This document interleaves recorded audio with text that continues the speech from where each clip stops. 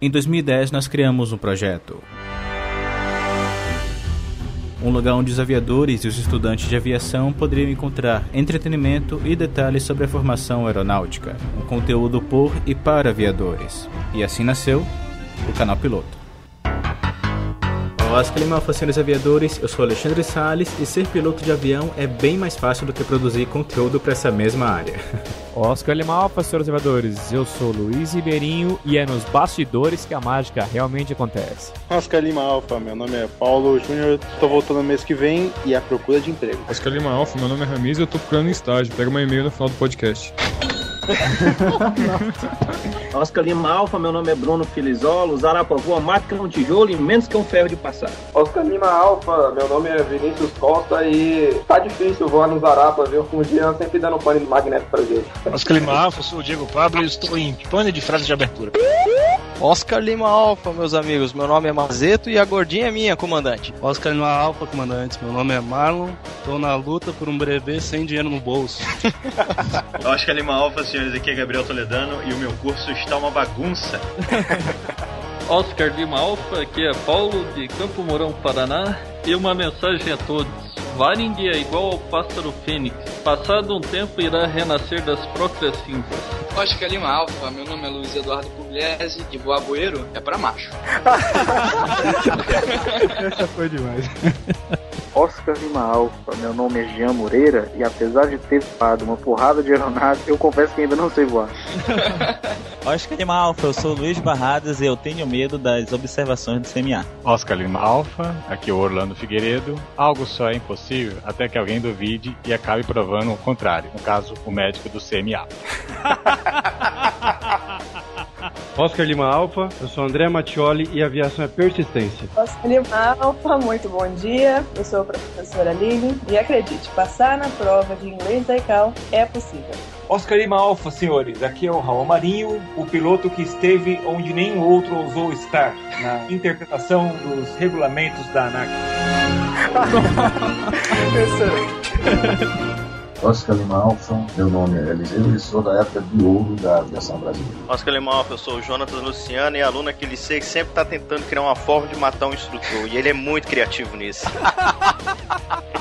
Oscar Lima Alfa, sou Camila de Carvalho, você tem que ter paixão e profissionalismo e equilíbrio. Oscar Lima Alfa, meu nome é Tadeu Primo, dedicação e foco são as palavras que me trouxeram até aqui. Oscar Lima Alfa, senhores, eu sou o Bruno PQD e mentes são como paraquedas, só funcionam abertas. Oscar Lima Alfa, eu sou Claudio Mota e eu já levei esporro dos controladores por causa do meu inglês. Bike play in the left, the right, in the middle. Oscar Lima Alfa, companheiros, meu nome é Álvaro Lemos e voar é mais fácil que fazer voar. Oscar Lima Alfa, aqui é Eduardo Gomes, para mim aviação é paixão. Oscar Lima Alfa, meu nome é Paraíba, voar é sonhar com a visão de Deus sobre nós. Oscar Lima Alfa, meu nome é Gledson Carneiro e a aviação desportiva está muito mais acessível do que você imagina. Oscar Lima Alfa, eu sou o Rafael de Freitas. Iremos comentar o misterioso trabalho de um despachante da aviação civil. Oscar Lima Alfa, meu nome é Helena Gagini e eu tô aqui para falar sobre o motivo pelo qual os pássaros cantam. Oscar Lima Alfa, meu nome é Anderson Rafael e se eu tivesse tantas horas de voo quanto tem de livros vendidos, eu seria um piloto bem mais experiente. Oscar Lima Alfa, meu nome é Cássio, não temo o grito dos maus, mas sim o silêncio dos bons. Oscar Lima Alfa, aqui é o Rafael Santos, os seus novos desafios. Oscar Lima Alfa, aqui é o Alessandro de Jesus e minha profissão é responsabilidade. Oscar Lima Alfa, aqui é o Omar, conhecimento, a base para o voo seguro. Oscar Lima Alfa, senhores aviadores, eu sou o André Braga e se você está tranquilo numa emergência é porque ainda não entendeu a gravidade da situação. Oscar Lima Alfa, senhores aviadores, aqui quem fala é o comandante Dino Lincoln. Se existe algo vermelho ou empoeirado na cabine, então não aperte isso. Oscar Lima Alfa, meu nome é Tatiana Borna Trigo e eu sou médica aeroespacial. E para os curiosos de plantão, não sou médica da NASA. Oscar Lima Alfa, pessoal, meu nome é Ian e o planador voa muito bem, tá? Isso não pode atrapalhar. Oscar Lima Alfa, eu sou Damasceno e voar no silêncio é muito bom. Oscar Lima Alfa, que é o Fred Mesquita e eu fui da aviação da década de 80 e 90. Oscar Lima Alfa, meu nome é Matheus Camargo e devemos sonhar grande na aviação, mas começar pequeno. Oscar Lima Alfa, aqui é Alberto Barreto, humildade sempre no aprendizado. Oscar Lima Alfa, meu nome é William Romualdo, e se você não sola, você não é piloto. Oscar Lima Alfa, aqui é Rafael Ride e eu vou além do horizonte. Oscar Lima Alfa, eu sou o Marcato e escolha bem a sua VA que ela pode fazer toda a diferença no futuro. Oscar Lima Alfa, senhores, aqui é o Rodrigo Satoshi. Qualquer um pode ser um piloto, basta mais se dedicar à profissão. Oscar Lima Alfa, senhores aviadores, meu nome é Malheiro Júnior e ser piloto é uma arte. Oscar Lima Alfa, senhores, meu nome é Yuri Dimitrov e nunca se esqueça, um balde as roupas brancas e na outra as coloridas. Oscar Lima Alfa, senhores aviadores, meu nome é Luciano Faiolo e CRM é muito importante no voo, desde que você não mexa em nada, não fala comigo e obedece tudo sem questionar. Oscar Lima Alfa, meu nome é Rodrigo Anderman e eu vi um urubu voando IFR às 4 da manhã, mas ele não me viu. Oscar Lima Alfa, senhores aviadores, eu sou o Renato Cobel e depois de 1.800 horas de trabalho eu acho que eu posso ser considerado um PLA do podcast. Então, senhores, estamos começando mais um CPCast, o podcast de aviação do canal Piloto. E no episódio de hoje falaremos sobre o tema que nos deixa acordados durante várias e várias madrugadas. Certo, Cobel? Exato, Salles. Falaremos sobre filhos recém-nascidos. Não, peraí. Nesse marco de 50 CPCast, nós vamos falar sobre os bastidores do canal Piloto, citando as origens, histórias, imprevistos e todo o processo necessário para produzir o conteúdo que entretém e informa milhares de aviadores e futuros aviadores diariamente. Mas isso e muito mais, só depois da nossa sessão de notantes.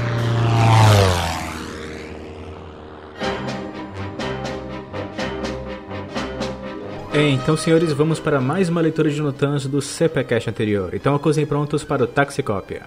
Ribeirinho acionado e pronto. Cobel acionado e pronto.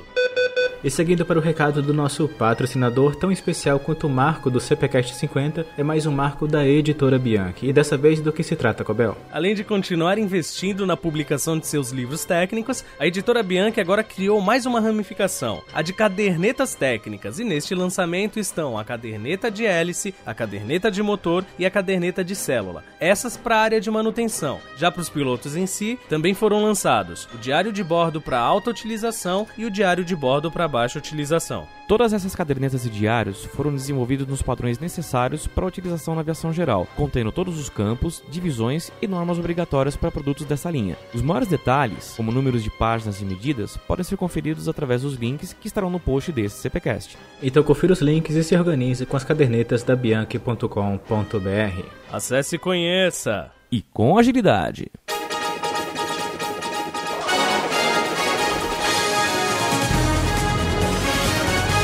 Boa noite. Boa noite. O Instituto Nacional de Aviação Agrícola divulgou, na última semana, um esforço conjunto de pulverização de plantações de café, visando deixar mais saborosos os cafés consumidos nas canecas do canal Piloto. Ainda segundo o Instituto do Café, a obtenção de um sabor perfeito na bebida dos aviadores depende de uma série de fatores, indo desde a pulverização correta das plantações, passando pela moagem e torrefação de grãos, até o consumo no tipo de caneca correto, que você pode encontrar à venda na Bianchi Pilot Shop. E com o cupom de desconto do canal Piloto, sua caneca sai por um preço ainda mais em conta. Renato Cobel e Luiz Ribeirinho para o Plantão Canal Piloto.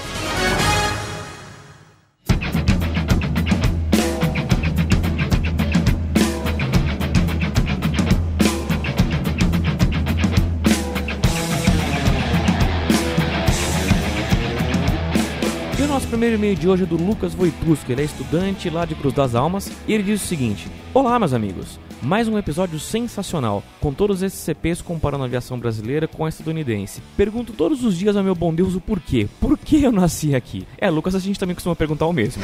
Mas tudo bem, estou quase decidindo em juntar um pouco mais, pouco no modo de falar, pois de pouco não tem nada, para ter uma formação de qualidade. Ainda mais com essas ótimas dicas do Anderson Rafael. Falando nisso, comprei o 3 Céus e estou ansioso aguardando chegar. Muito bem, Lucas, você vai adorar, cara, é um livro ótimo. Comprou na Bianchi, hein? Bianchi patrocina a gente. Não, pera.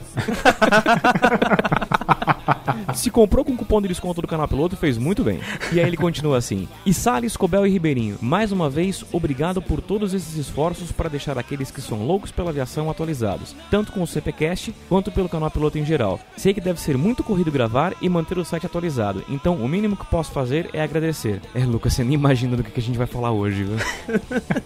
Isso que é timing. Um grande abração e conto sempre com vocês. E o próximo e-mail é do Rods Bauer. Ele até colocou aqui, pronuncia-se Rods, tá? Não errei. Ele é de Curitiba e é especialista em testes de software, analista de sistemas, programador de sistemas. Ou seja, sendo na área de software é o que o chefe mandar. Ou seja, é mais um de TI que nem a gente. High five. Ele tá prestes a iniciar as aulas práticas de PP. Cara, se ele dissesse que era músico também, eu ia achar que é o Ribeirinho se passando por outra pessoa. Diga-se de passagem, ontem mesmo eu fiz a minha matrícula na EJ, né? E devo começar as aulas práticas na semana que vem, então realmente parece muito comigo.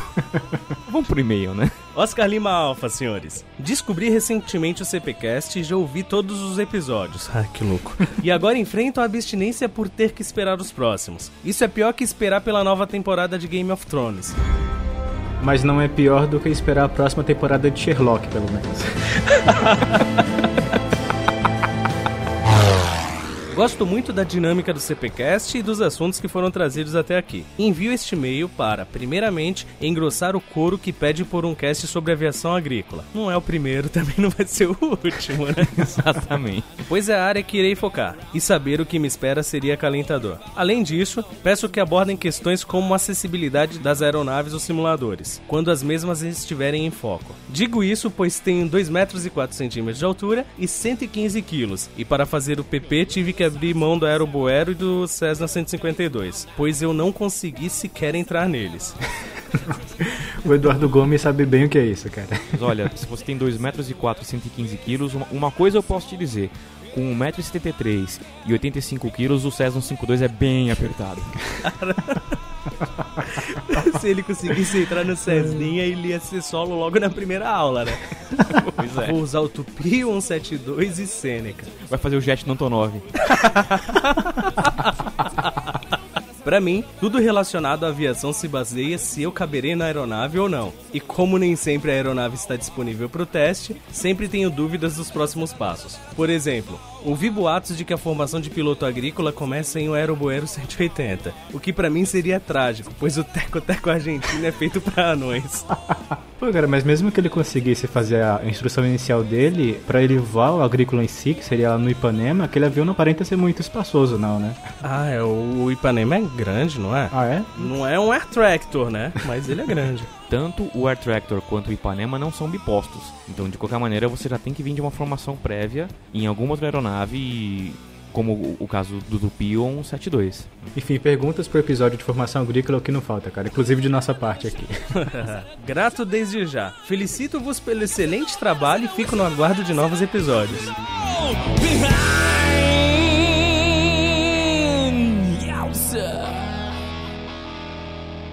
E agora vamos para as citações daqueles que enviaram seu feedback com agilidade.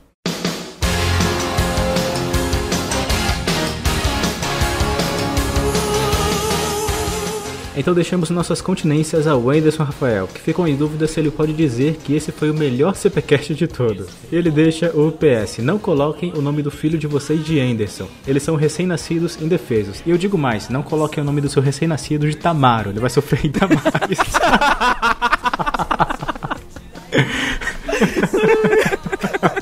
Filho ingrato.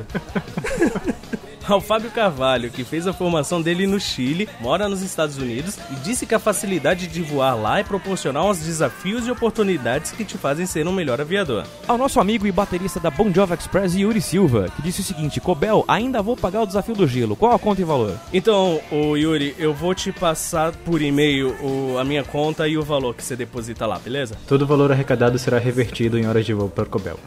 Melhor campanha que tem. Ao Anderson Cunha, que gostou do CPcast apesar de evidenciar as deficiências existentes na nossa infraestrutura aeronáutica. E tem gente que fala que o Brasil é a segunda maior aviação do mundo. Será? Dilma Calebraço. ao Davi Manuel, que disse que o Brasil fica devendo muita coisa em relação a outros países, e na aviação não é diferente. O CPCast 49 esclareceu muitas dúvidas dele e ele está ansioso pelo CPCast 50. Davi, você não perde por esperar. E ao Carlos Janu, que acredita que seja meio desleal comparar a infraestrutura dos Estados Unidos com a do Brasil. Ele acredita que deveríamos fazer essa comparação com países em desenvolvimento assim como o nosso, mas é claro que a infra dos Estados Unidos é realmente a que gostaríamos de ter aqui. E a todos os outros que comentaram sobre o episódio nas divulgações e compartilhamentos do Twitter, Facebook e Google+. Valeu, pessoal, e continue compartilhando. E senhor Ribeirinho, se alguém quiser enviar um comentário sobre o episódio de hoje, qual é o e-mail do CPCast? É o cpcast@canalpiloto.com.br. E senhor Cobel, se o pessoal quiser nos acompanhar nas redes sociais enquanto torcem para chover na Cantareira...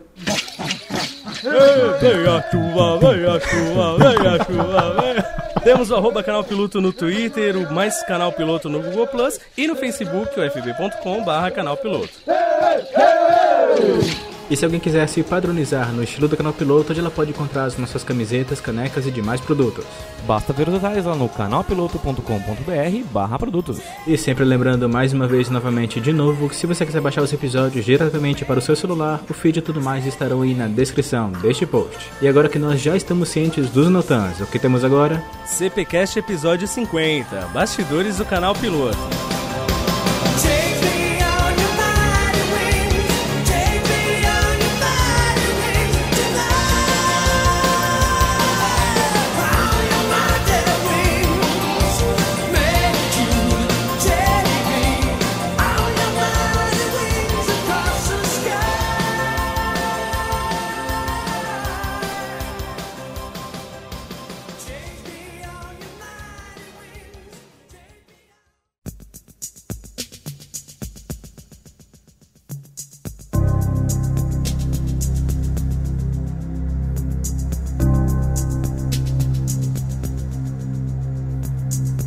Então, senhores, para começarmos... Não.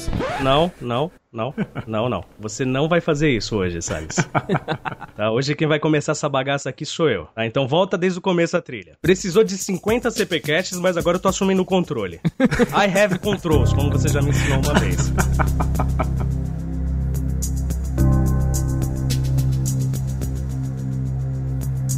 Todo mundo já ouviu falar aqui da gente, do Ribeirinho, os outros integrantes do Canal Piloto, mas tem muita gente que tem dúvida ainda sobre quem é o Alexandre Salles. Então, comando, quem é você, cara? Apesar de muita gente achar que meu nome é simplesmente Alexandre Salles, a cabeça de muitas vai explodir agora porque meu nome real é Tamaro Alexandre Salles. Apesar da cara de 25 com cabelos brancos de 30, eu tenho 22 anos. E atualmente, desde que comecei o Canal Piloto, eu sou piloto privado formado, checado já. E atualmente estou finalizando a minha formação de piloto comercial, finalmente, depois de muitas horas de edição convertida em dinheiro para pagar as horas de voo. Salles, conta um pouco mais de detalhes da gente de uma certa história que tem lá no começo do Canal Piloto, lá num dos primeiros vídeos que foi ao ar. Como é que foi aquela história do jogo de bola que você tomou um tombo, olhou pra cima e daí surgiu o interesse pela aviação? Cara, só de lembrar eu começo a cuspir terra até hoje, depois dessa. Eu tinha mais ou menos ali uns... entre 12 e 14 anos naquela época. Eu sempre morei aqui no litoral de São Paulo e minha irmã na época morava no Guarujá. Aí eu naquela ocasião fui passar um tempo lá com ela, um fim de semana, uma semana, alguma coisa assim. E naquela época, a rua na qual ela morava ainda não era asfaltada, era literalmente de terra com vários pedregulhos e tudo mais. Prefeitura do Guarujá, um abraço. Aí naquela idade a gente ainda brinca de vôlei, queimada e tudo mais. Aí a gente tava brincando em um estilo de vôlei diferente, no qual a gente não poderia deixar a bola cair no chão. Era simplesmente isso, não havia rede nem nada do gênero. Até que alguém lá do outro time deu aquela sacada jornada nas estrelas, né? Colocou a bola pra cima e ela foi praticamente saindo ali do campo onde a gente tava jogando. Aí eu, no auge da minha inteligência, comecei a correr em uma rua de pedregulhos, uma rua cheia de buracos, olhando para a bola, não olhando mais para o chão. Até que, tal qual um Joseph Klimber, o que aparece na minha frente, um pedregulho ali de 50 quilos. Aí aconteceu óbvio, eu tropecei naquele pedregulho e saí voando, literalmente. As minhas pernas saíram ali do chão, tamanho e velocidade que eu estava ali correndo para tentar pegar a bola. É aí que a gente tem que parar para raciocinar. Uma criança de uns 12 anos vê que ela tropeçou e saiu voando e que vai quebrar a cara no chão. O que uma pessoa inteligente faria? Tentaria ou apoiar as mãos na terra em si para não cair com tudo, tentaria proteger o rosto ou qualquer coisa nesse sentido. Eu, o que fiz? abri os braços, tal como o Titanic. O resultado foi que eu caí de cara no chão e deslizando. Ou seja, o meu beiço foi arrastando durante 1 ou 2 metros, comendo, literalmente comendo terra. Aí sempre que eu me lembro dessa história, a primeira imagem que me vem até hoje é um senhorzinho negro ali de uns 80 anos, sentado numa cadeira de plástico, olhando pra mim, apoiado na sua bengala, ainda sentado e dando risada sem parar. Ele deve estar rindo até agora, se tiver vivo. Até hoje. Vamos ser solidários com a criança de 12 anos? Não, vamos rir da cara dele. E é daí que veio a primeira lição de voo VFR, né? Que seja, mantenha sempre os olhos nas referências visuais corretas. Né?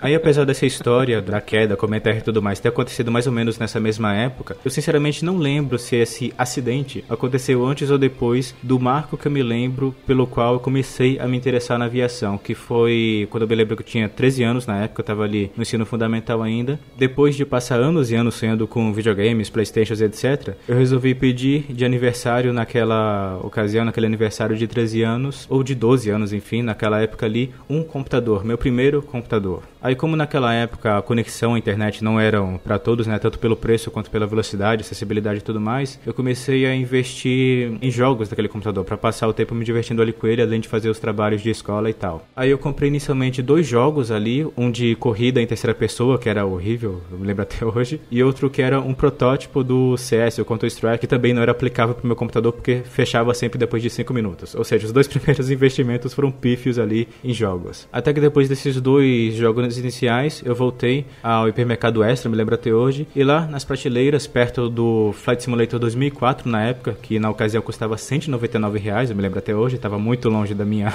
renda naquela época, eu fui olhando nas prateleiras mais de baixo, os preços foram diminuindo, né, R$100, R$90, R$50 e tal, até que estava lá na promoção R$19,90, um jogo chamado B-17 Flying Fortress, que era um jogo de simulação de combate da Segunda Guerra, onde você assumia o comando do famoso bombardeiro americano, o B-17, a Fortaleza Voadora. Aí, começando com esse primeiro contato na aviação, ainda com essas aeronaves militares e da Segunda Guerra, que começou esse meu interesse, cara. E daí, não parou mais. Depois eu comprei outros jogos, revistas de aeronaves mais modernas, ainda militares, e eu comecei a pesquisar mais pra frente sobre a formação. Eu acabei migrando do sonho de ser piloto militar para ser piloto civil, não por causa de dificuldade ou dificuldade de ingressar, dificuldade de passar na prova da Epicar da Alfa, simplesmente porque eu não queria levar tiros. É um bom motivo. Então eu decidi migrar para aviação civil e comecei a pesquisar sobre esse sonho que hoje, felizmente, já realizei. Agora passando para você, Cobel. Onde você voa, como vive e quem você é? Eu voo todo dia de São Vicente para São Paulo. O flight level mais baixo possível, né? É, como dizem o pessoal aí, é C182, Cometa 1820, todo dia. Por mais incrível que pareça, eu nunca disse aqui antes, eu sou analista de sistemas. Quem diria, não? Pô? Nossa, não, acho que isso nunca foi comentado. Como a maioria do pessoal de TI da Baixada de Santista, que é o local onde eu nasci, cresci, depois de estudar, fui trabalhar em São Paulo e continuo morando aqui. Então, eu faço sempre a piadinha quando vou embora do trabalho. Valeu, galera, eu tenho que ir pra praia agora. Enfrenta diariamente aquela serra que nunca tem trânsito, é uma maravilha. Que isso, eu trabalho 8 horas por dia e 5 horas eu gasto de trânsito. Renato Cobel de Souza, esse é meu nome ao seu dispor. 29 anos, ainda tô me achando com 28, casado, com uma pequena e linda filha, que diz que quer ser pilota. Eu não tô conseguindo guardar nem dinheiro pro meu PP, eu tô imaginando que eu tenho que guardar pro dela já. Já começa de agora. Como a maior parte do pessoal que lê o canal Piloto, acompanha nossos vídeos, o CPcast, eu tô naquela fase maravilhosa de captação de fundos para poder fazer o curso. Então eu sou um piloto teórico, estudando por conta própria, durante um bom tempo. É difícil quando você tem família, para você conseguir fazer 1 horinha de voo. Eu esqueci de falar que eu tenho 2 cachorros também lindos, que adoram atrapalhar a gravação. E eles fizeram questão de me lembrar isso agora. São os participantes mais frequentes na sessão dos easter eggs dos episódios, né? Desses meus quase 30 anos de vida, cara, eu ainda não sei precisar exatamente de onde veio o meu interesse pela aviação. A lembrança mais antiga que eu tenho, eu já até comentei aqui no CPcast, foi numa apresentação aqui na praia, em Santos, que era muito comum antigamente, do EDA, Esquadrão de Demonstração Aérea, também conhecido como Esquadrilha da Fumaça. Que eu fiquei maravilhado com aquilo, cara. E eu acho que foi desde aquela época que eu tenho interesse por aviação, porque eu achei aquilo uma coisa fantástica. E, sinceramente, eu não sei quando, cara, mas eu acho que foi bem antes dos meus 10 anos de idade. E você, Ribeirinho, onde voa? Em que linguagem programa, cara? O que você come? Pra quem segue o Canal Piloto e ainda não me adicionou no Facebook, meu nome completo, Luiz Cláudio Ribeirinho. Eu tenho 38 anos, tiozão do Canal Piloto. Assim como o Cobel, também sou analista de sistemas. Pra quem também é da área, tiver curiosidade, sou analista de alta plataforma, trabalho com mainframe. Formação na aviação, eu sou atualmente piloto privado teórico, passei na banca da ANAC no último dia 20 de maio, desse ano que a gente tá gravando, né? Eu acho que como a grande maioria do pessoal que acompanha o Canal Piloto e tudo mais, o meu interesse pela aviação surgiu quando eu era muito novo, um sonho praticamente de vida. Como muita gente pode imaginar, pelo meu sobrenome, né, a minha família não é brasileira. Mais precisamente, o meu pai não é brasileiro, meu pai é português. E quando eu era pequeno, eu tinha meus 4 ou 5 anos, era muito frequente meu pai ir a Portugal para tratar de assuntos de família. Na época, inclusive, não tinha nem o aeroporto de Guarulhos, então muitos voos para Lisboa decolavam de Viracopos. A gente tinha que ir até Campinas acompanhar meu pai para ele pegar um voo. E era muito comum, enquanto não saía o voo do meu pai, ele ficar me mostrando os aviões, mostrando de qual país cada avião vinha. Aquilo era meio que a despedida do meu pai de quando ele tinha que resolver os problemas de família. E também era maior barato ir até Viracopos e esperar ele voltar. E era um programa super bacana, a gente ia até Viracopos, esperar ele voltar e tudo mais. Então isso acho que criou em mim um convívio na aviação desde pequeno. Tem até uma história curiosa nisso tudo, né? Porque quando eu tinha 6 anos de idade, tive a primeira oportunidade de ir conhecer a família lá do outro lado do mar. Eu lembro até hoje, a gente pegou um voo da VASP de Congonhas até o Galeão, e no Galeão a gente embarcou num voo da TAP, num Lockheed TriStar. Cara, coisa maravilhosa. E a gente voltou também num Lockheed TriStar. E, bom lembrar, né, era um mundo muito anterior a 11 de setembro, então naquela época as pessoas visitarem a cabine em voo, principalmente, era uma coisa bastante comum. E teve uma ocasião interessante, quando a gente estava voltando, de repente uma das comissárias passou pela gente, com o voo já em rota, e disse o seguinte, falou, olha, se vocês quiserem conhecer a cabine, principalmente as crianças, o comandante falou que está autorizado a visitação à cabine. De repente a mãe virou pro meu irmão e falou assim, Carlinhos, você quer conhecer a cabine? Ele falou, não mãe, obrigado, eu não quero. De repente ela virou pro outro lado e falou assim, Luiz Cláudio, você quer conhecer... Luiz Cláudio, cadê você? Moral da história, quando eles foram ver, eu já estava na cabine enchendo o saco do comandante. Eu nunca vou esquecer, a hora que eu abri a porta do cockpit, já era noite, e de repente eu dei de cara com aquele painel do Lockheed TriStar inteiro aceso à noite. É uma cena que marca a infância de qualquer criança. Imagina uma criança que um dia vai querer ser um piloto. Foi uma cena realmente muito marcante. Não sei se por isso, inclusive, eu sou muito fã de voo noturno, principalmente em Flight Simulator e tudo mais, eu acho muito legal. Que inveja de você, velho. Cara, foi muito legal, só posso dizer isso, foi uma ocasião muito legal. Eu só fui fazer meu primeiro voo em linha aérea, cara, com 24 anos de idade, cara, já velho. Vocês estão falando o quê, cara? Eu só fui fazer o meu primeiro voo na vida, na minha primeira aula de voo. Sabe, você pensa pelo lado positivo, seu primeiro voo já foi no comando. É um ponto de vista. Quando eu tinha meus 10 anos, ali em torno de 86... Hollywood lançou um filme que acho que algumas pessoas já ouviram falar, um tal de Top Gun.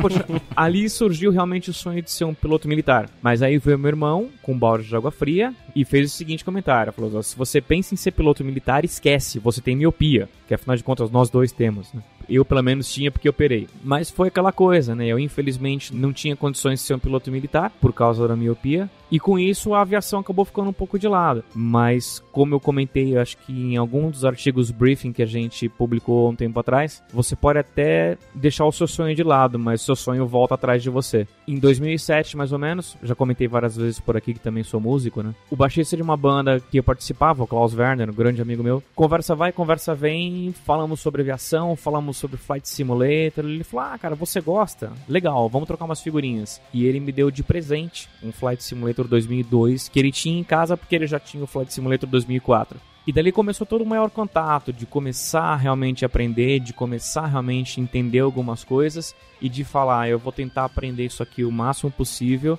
e um dia partir para aviação real. Foi aí que eu conheci um site chamado Canal Piloto, não sei se vocês já ouviram falar, e de ver os vídeos do Canal Piloto e de acompanhar o conteúdo, aquilo me deu um caminho das pedras. E aquilo me trouxe para aquele momento em que eu falei, tá, a hora é agora. A hora de deixar de ser um piloto virtual e me tornar um piloto real é agora. Bom lembrar também que o canal piloto ele não é feito só pelo Salles, pelo Ribeirinho e pelo Cobel. Tem mais outros integrantes também, que eles não puderam estar aqui por questão de agenda, tudo. Não vou nem falar que a gente está gravando durante a madrugada de uma sexta para sábado. Nem todo mundo do canal piloto mora relativamente próximo, né? A gente tem aqui na região de São Paulo, nós três, mais o Andreas Claudino, que também escreve os artigos militares do canal piloto, né? Sobre aviação militar. Tem o Luciano Faiolo, que mora lá no sul, né? E falando em São Paulo, tem também a doutora Tatiana Trigo, né? Ou Tati pra gente, que também mora aqui em São Paulo. E ele mais pro norte, no interior de São Paulo, também tem o Rodrigo Satoshi, o nosso mentor da formação técnica. Tem também uma pessoa que deixou a equipe recentemente, né? Que é o nosso amigo Eduardo Matheus. Escreveu várias séries pro canal piloto. As séries semanais do Eduardo Matheus sempre foram muito bacanas. Também não mora tão perto assim, né? Mora lá em Boa Vista, em Roraima. Então é mais um fator para dificultar de a gente se encontrar pessoalmente. Cara, a gente sempre quis se reunir em algum evento de aviação, em algum show aéreo para fazer uma foto oficial, mas sempre foi difícil, cara. Os eventos que tem mais integrantes do canal piloto reunidos são os shows da Rock Wheels. Fotos no Facebook, procurem. Inclusive é bom citar isso, que 99% do pessoal que escuta não tem ideia. Mas uma das músicas mais cativantes, mais chicletes, que grudam na cabeça, que a gente toca ali na sessão dos Notans, quando vai iniciar a leitura de e-mails...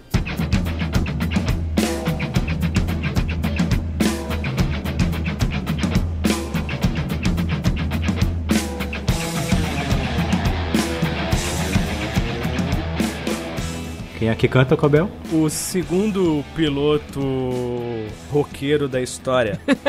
O senhor Luiz Ribeirinho. Só perde pro Bruce Dickinson. Um dia eu chego lá. É a única pessoa a fazer uma narração de leituras de e-mails com ele mesmo cantando ao fundo. Pô.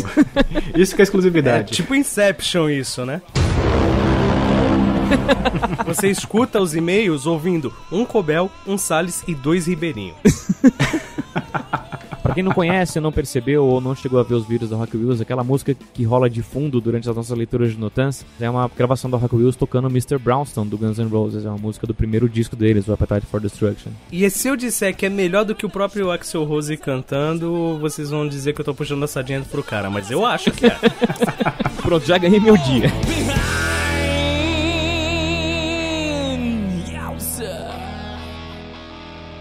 Normalmente, a gente recebe muito e-mail do pessoal perguntando sobre quem é o Salles, o que ele faz da vida, então ele já falou isso no bloco anterior. Mas uma coisa muito interessante da gente conversar aqui, da gente falar aqui, é dizer por que o canal piloto foi criado. Então não tem ninguém melhor para explicar isso do que o próprio criador. Então, Salles, me diz, por que você criou o canal piloto? Na verdade, eu quis criar o canal piloto justamente por uma necessidade. Literalmente essa é a palavra-chave para definir. Porque assim, como eu citei, eu quis começar a me tornar piloto, esse sonho em si, ali aos 13 anos. Então ali chegando aos 14 e aos 15 eu comecei a pesquisar na internet mesmo sobre a formação. E a principal dificuldade que eu vi é justamente um local para achar essa informação. Porque naquela ocasião eu acabava encontrando ou através de fóruns ou através do próprio Yahoo Respostas. Só que quem já parou para ver as respostas do Yahoo Respostas sabe que não é a coisa mais correta do mundo, né?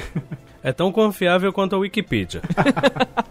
Exato, e nos fóruns em si, alguns até especializados, não somente em português, mas em inglês também, eu até encontrava algumas informações, só que nos fóruns brasileiros as informações eram tanto que fragmentadas, né? Era apenas aquela pergunta específica. E nos fóruns em outras línguas, obviamente, falavam apenas da formação no outro país e não aqui no Brasil, vendo que existem diferenças. Então a principal luz para minha formação naquela ocasião foi justamente o site do nosso amigo Yuri Silva, o piloto comercial. Porque lá naquela época, naquela versão do site que eu acessei na época, tinha uma página com um mini resumo da formação em si, falando desde o teórico até ali o finalzinho do prático, até dando uma estimativa de valores, de fases, citando o exame médico, que até então eu também não sabia, e tudo mais. Só que, como era um resumo, eu ainda tinha muitas outras dúvidas a perguntar, a pesquisar, e não achava isso na internet. E naquela ocasião, até vale citar, que eu achava que o Yuri Silva, por ser o administrador do site mais famoso de aviação, até então piloto comercial, achava que ele era uma pessoa muito inacessível. Então eu nem me preocupei em, por exemplo, tentar tentar entrar na área de contato do site para falar diretamente com eles, tirar algumas dúvidas e tal. Então toda a informação que eu consegui através da internet naquela época, quando eu tinha lá uns 15 anos, foi através do famoso Orkut. Através de uma comunidade de aviadores ali, eu encontrei um amigo meu que eu já citei em outros episódios, o Henrique Quelotti, e foi através dele, perguntando diretamente para ele, quase que diariamente, que eu consegui todas as informações sobre a formação em si, desde o teórico até ali o cheque de PP na época. Aí, quando eu finalmente consegui fazer toda essa fase, o teórico, o CMA, na época o CCF, né, e o curso prático, e chequei, quando eu estava ali faltando mais ou menos umas 4 horas ou umas 4 aulas de voo, que é a fase das navegações, eu decidi colocar toda essa informação que eu já sabia que muitos outros futuros aviadores possivelmente também procurariam e também teriam as mesmas dificuldades que eu tive, né? Eu me preocupei em disponibilizar isso através da internet. Aí que entra o time da questão. Naquela época, quando eu comecei com o Canal Piloto em 2010, a coisa que estava explodindo nas mídias sociais era justamente o formato do vlog, o videolog. Aí, como eu andava consumindo aqueles formatos de videolog onde a pessoa falava da vida dela em si, eu encontrei um cara que fazia um videolog sobre a formação, a profissão de publicitário. Foi o primeiro videolog que eu vi que era focado em alguma profissão, em alguma ocupação, e não apenas falava da vida da pessoa, né? Aí eu comecei a pesquisar videologgers que falavam português, que falariam sobre aviação, só que infelizmente eu não achei. Então eu falei, eu tenho um conhecimento mínimo aqui de edição, eu até fazia muitas edições na época do meu ensino médio. Eu quero passar essa informação para frente. Eu tô vendo aqui um novo formato que está surgindo, então por que não fazer o meu? Por isso que lá em 2010 eu comecei inicialmente no YouTube o Canal Piloto, que é até um anagrama pro canal de YouTube, e Canal Piloto como sendo um canal principal, uma via de informação para aquela ocupação em si, e daí o nome Canal Piloto. E uns meses após, devido à necessidade de requerimentos que as pessoas pediam através dos comentários, eu também criei um pouco tempo depois o blog do Canal Piloto em si, onde eu passei a complementar as informações do vídeo, coisa que tempos depois acabou sendo a principal atração do Canal Piloto como é hoje, vendo que hoje o nosso cargo-chefe é o site em si e o canal do YouTube é apenas mais uma das atrações. Uau, sensacional. Estou chorando.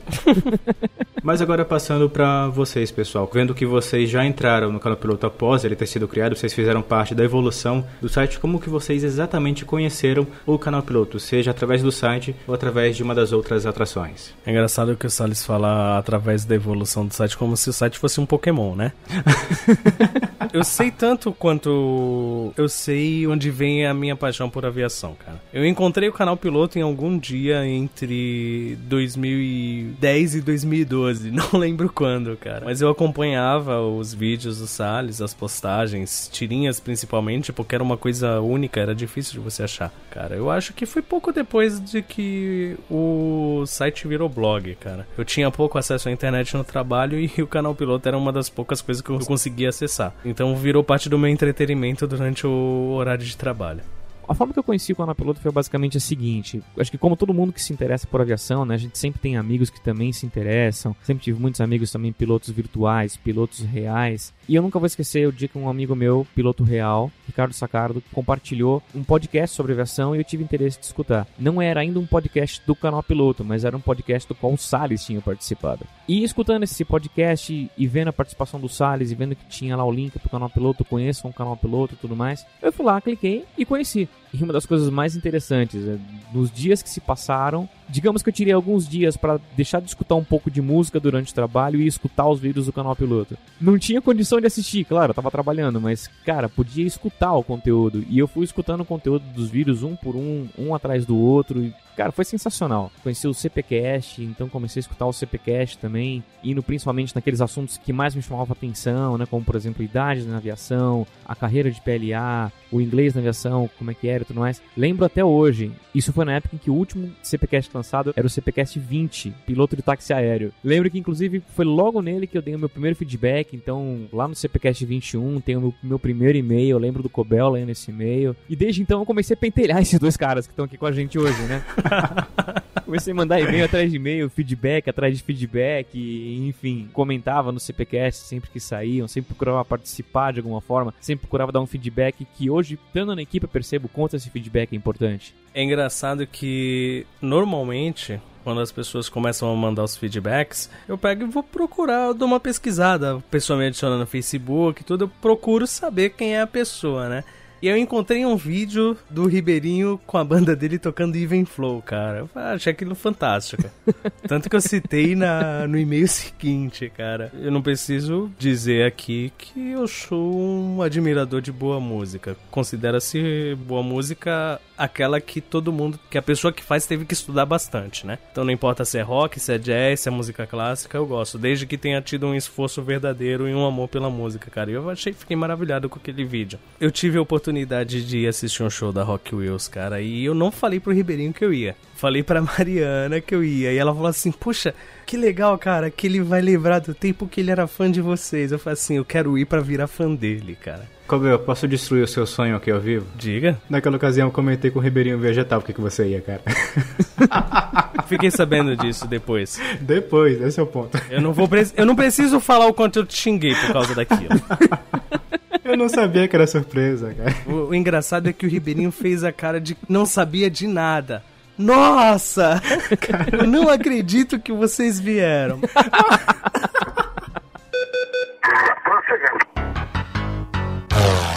Mas ok, senhores, esse foi o meio de como vocês conheceram o Canal Piloto e as mídias aqui do Canal Piloto. Mas como aconteceu para vocês fazerem parte aqui da nossa equipe? Eu sempre gostei muito de comunicação. Não sei se eu falei aqui algumas vezes, mas quando eu era adolescente, eu tive a oportunidade de ter um programa de rádio, uma rádio amadora no meu bairro, uma rádio comunitária, cara. Eu sempre achei isso muito legal. E o podcast é a mídia da vez, né? A melhor maneira de você se comunicar com as pessoas, com o público, internet, já que ele consome muito mais informação do que a TV. E eu fiquei apaixonado por isso, ouvindo os podcasts que a gente costuma ouvir, né? Que é o Nerdcast, o We Are Geeks, que também são nossos brothers, né? Ultra Geek, por favor, cara. É o We Are Geek, é porque eu sou roots. Eu escuto lá desde o começo. Já que eu tive a oportunidade de tomar uma cerveja com o Tato Tarkan e o professor Mauri, tá ligado? Eu me considero amigo deles. E temos provas fotográficas disso. Exatamente. E eu conversava com os amigos, sempre tive vontade de fazer podcast. E aí surgiu a oportunidade, no Canal Piloto, de trabalhar no CPcast. O Salles fez um post convocando e eu falei assim, cara, que legal, minha oportunidade, junta duas coisas que eu gosto, aviação e podcast, já que eu consumia isso bastante. E aí eu mandei um e-mail pra ele, e o resto é história. E o resto da história que foi contada através do post de aniversário do Cobel, que a gente mandou ao ar nesse ano, alguns dias atrás, e que estará na descrição deste post para vocês conferirem as palavras que o Cobel leu e ficou sem graça. Pois é, não vou falar nada. E o silêncio só confirma. Mas e no seu caso, Ribeirinho, como que você veio parar numa gravação à meia-noite, cara? Pois é, você vê que coisa, né, Salles? Eu tava passando aqui na porta aqui e falou, quer gravar com a gente? Eu falei, não, beleza, vamos lá. Bom, a forma que eu entrei no Canal Piloto foi mais ou menos assim. Eu lembro muito bem, um dia chegando no trabalho e cumprindo aquela minha rotina matinal, né? Abri alguns sites que eu sempre tive o costume de deixar abertos, com o meu e-mail, algum site de notícias, algum site em que eu pudesse escutar alguma coisa, e o Canal Piloto, porque chegou um ponto que realmente pra mim era um hábito manter o Canal Piloto aberto e sempre ler o que saía no site. Até que um dia o Salles postou um anúncio dizendo assim, o Canal Piloto precisa de você. E logo a primeira atribuição que aparecia lá de alguém que o Canal Piloto precisava era um revisor de textos. Diga-se de passagem, eu, entre os meus amigos, sempre fui conhecido como Pasquale Rabugento, né? Eu não ia falar isso, né? Mas já que você tá dizendo, cara, não conheço seus amigos, mas eu concordo com eles. Então, eu perdi a conta de quantas vezes eu recebi aquela chargezinha que dizia assim, eu perco amigo, mas não perco correção gramatical.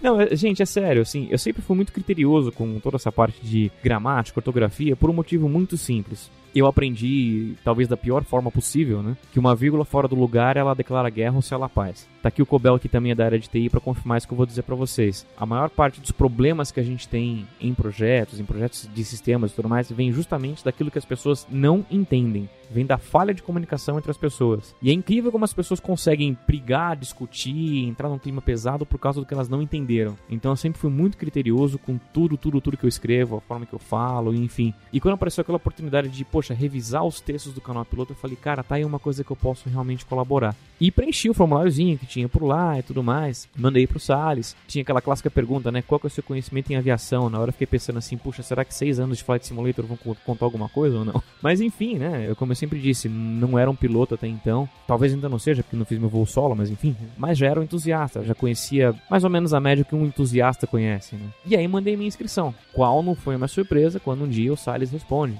perguntando se eu tava afim de fazer algumas revisões, de fazer alguns testes pra gente ver se rolava e se não rolava. Eu falei, não, legal, cara, vamos lá. E aí, lembro que eu revisei uma semana de artigos do Canal Piloto, mandando pro Salles um feedback, dizendo o que eu tinha mudado e por que eu tinha mudado. E foi bacana que realmente começaram a surgir resultados muito legais desse trabalho. E daí começaram a vir outras coisas também. Foi quando eu lembro que um dia eu tive uma ideia para um artigo, perguntei pro Salles se ele se opunha a eu escrever um artigo. Ele falou, não, de forma alguma, se você quer escrever, vamos fazer um teste, posta alguma coisa também, vamos lá. Postei um primeiro artigo da minha autoria, lembro até hoje, era uma resenha do filme R2B, Return to Base, que era um filme coreano, muito legal, engraçado, mas enfim. E daí começaram a surgir outras atribuições, né? Comecei a pegar um horário fixo para escrever, fazer algumas colunas mais ou menos fixas, foi onde eu comecei a escrever a história das companhias aéreas, que é uma série do Canal Piloto que eu tenho um tremendo de um carinho. Também surgiu a oportunidade de cuidar das mídias sociais do Canal Piloto, de cuidar da parte de redes sociais, de planejar o que é no Facebook, o que vai no Twitter. Essa hoje é uma atividade que o Cobel e eu dividimos, na verdade, né? Eu costumo fazer o planejamento do que vai ao ar nas redes sociais, do que vai ao ar em Facebook, do que vai ao ar em Twitter, e o Cobel é quem realmente coloca isso no ar. E hoje, eu até comentei que tenho colaborado mais na parte de edição do CPCasts. A gente está se dividindo aqui para ver se ninguém tem que virar tantas madrugadas em claro para o CPCast estar sempre no ar, né? E na questão das redes sociais, cara, é importante a gente deixar citado aqui também que o Ribeirinho é a Madre Teresa de Calcutá. Junto com o Google, porque ele também é o responsável por responder às perguntas que a gente recebe através da fanpage, inclusive aquelas um tanto simplórias, digamos assim. Então quando alguém chega lá perguntando, por exemplo, o que é PP, o que é PC? Cara, o Ribeirinho vai lá, ele tem a paciência, responde, manda o link. Então, cara, agradeçam ele porque ele faz o trabalho mais difícil aqui do Canal Piloto. E outra coisa interessante de citar também, cara, é que no caso de nós três aqui, a nossa rotina na época que a gente começou a produzir o conteúdo até o momento atual não era algo assim de que a gente tinha, por exemplo, eu tenho a tarde inteira livre, eu tenho a noite inteira livre, então eu vou poder contribuir fazendo esse conteúdo para o Canal Piloto. Nós três aqui, também eu acho que eu falo também por toda a equipe, a gente não tem tempo livre para manter o Canal Piloto. Então a pergunta é, como raios a gente faz? Eu queria saber responder isso.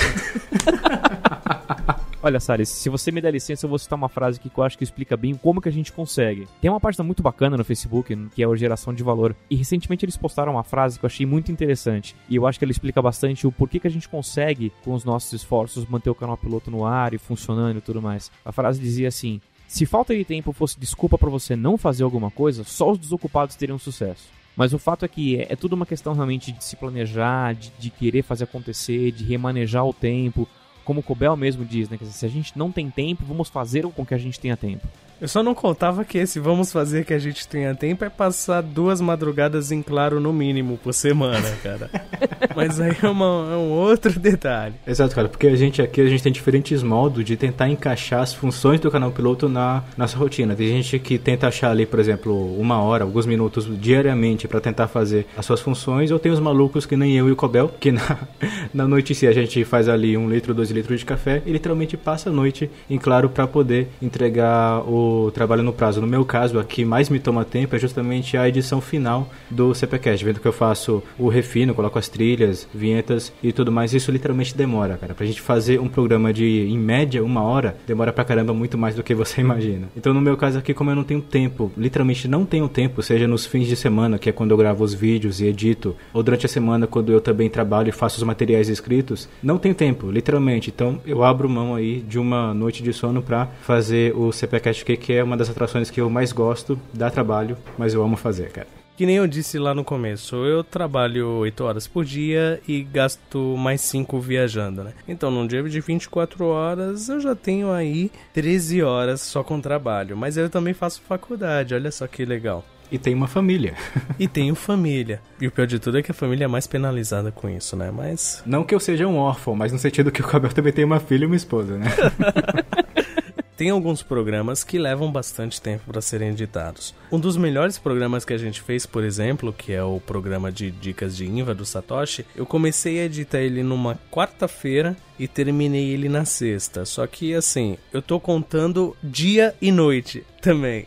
Algumas gravações que a gente faz, elas são super longas, né? Mas aí a gente gasta mais tempo pra editar. Então, assim, cada programa que você ouve do CPCast tem pelo menos ali umas 30, 40 horas de trabalho. O interessante é a gente lembrar disso, colocar isso em mente e lembrar do pessoal que pede pro CPCast ser semanal, né?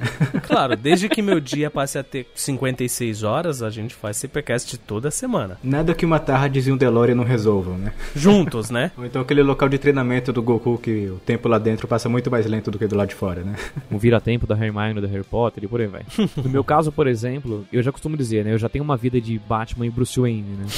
Porque essa coisa de ser analista de sistemas de dia e músico à noite já é uma vida meio Batman e Bruce Wayne. Não que eu toque todas as noites, claro. Mas tem várias sextas-feiras, por exemplo, que eu passo o dia inteiro trabalhando e já viro a madrugada tocando. No dia seguinte, acabo acordando às 4 da tarde, enfim, né? Então, assim, já é uma rotina bastante puxada, mas a gente sempre tem que encontrar algum momento para aquilo que a gente acredita, para aquilo que a gente prioriza. Então, no meu caso, pelo menos é sempre ali, que é pelo menos aquela 1 hora ou 2 horas diárias, chegando em casa depois de um dia de trabalho, depois de ir a uma academia sempre que possível e depois de ensaio, quando tem ensaio, é olhar e dizer, não, pera, eu sei que eu tô cansado, eu sei que eu deveria estar indo pra cama agora, mas eu vou dedicar nem que seja 1 horinha pro canal piloto, porque eu sei que tem bastante gente contando com isso. Não são só o Salles e o Cobel contando com esse trabalho, é bastante gente contando que a gente entrega esse trabalho e é uma coisa muito recompensadora pra gente.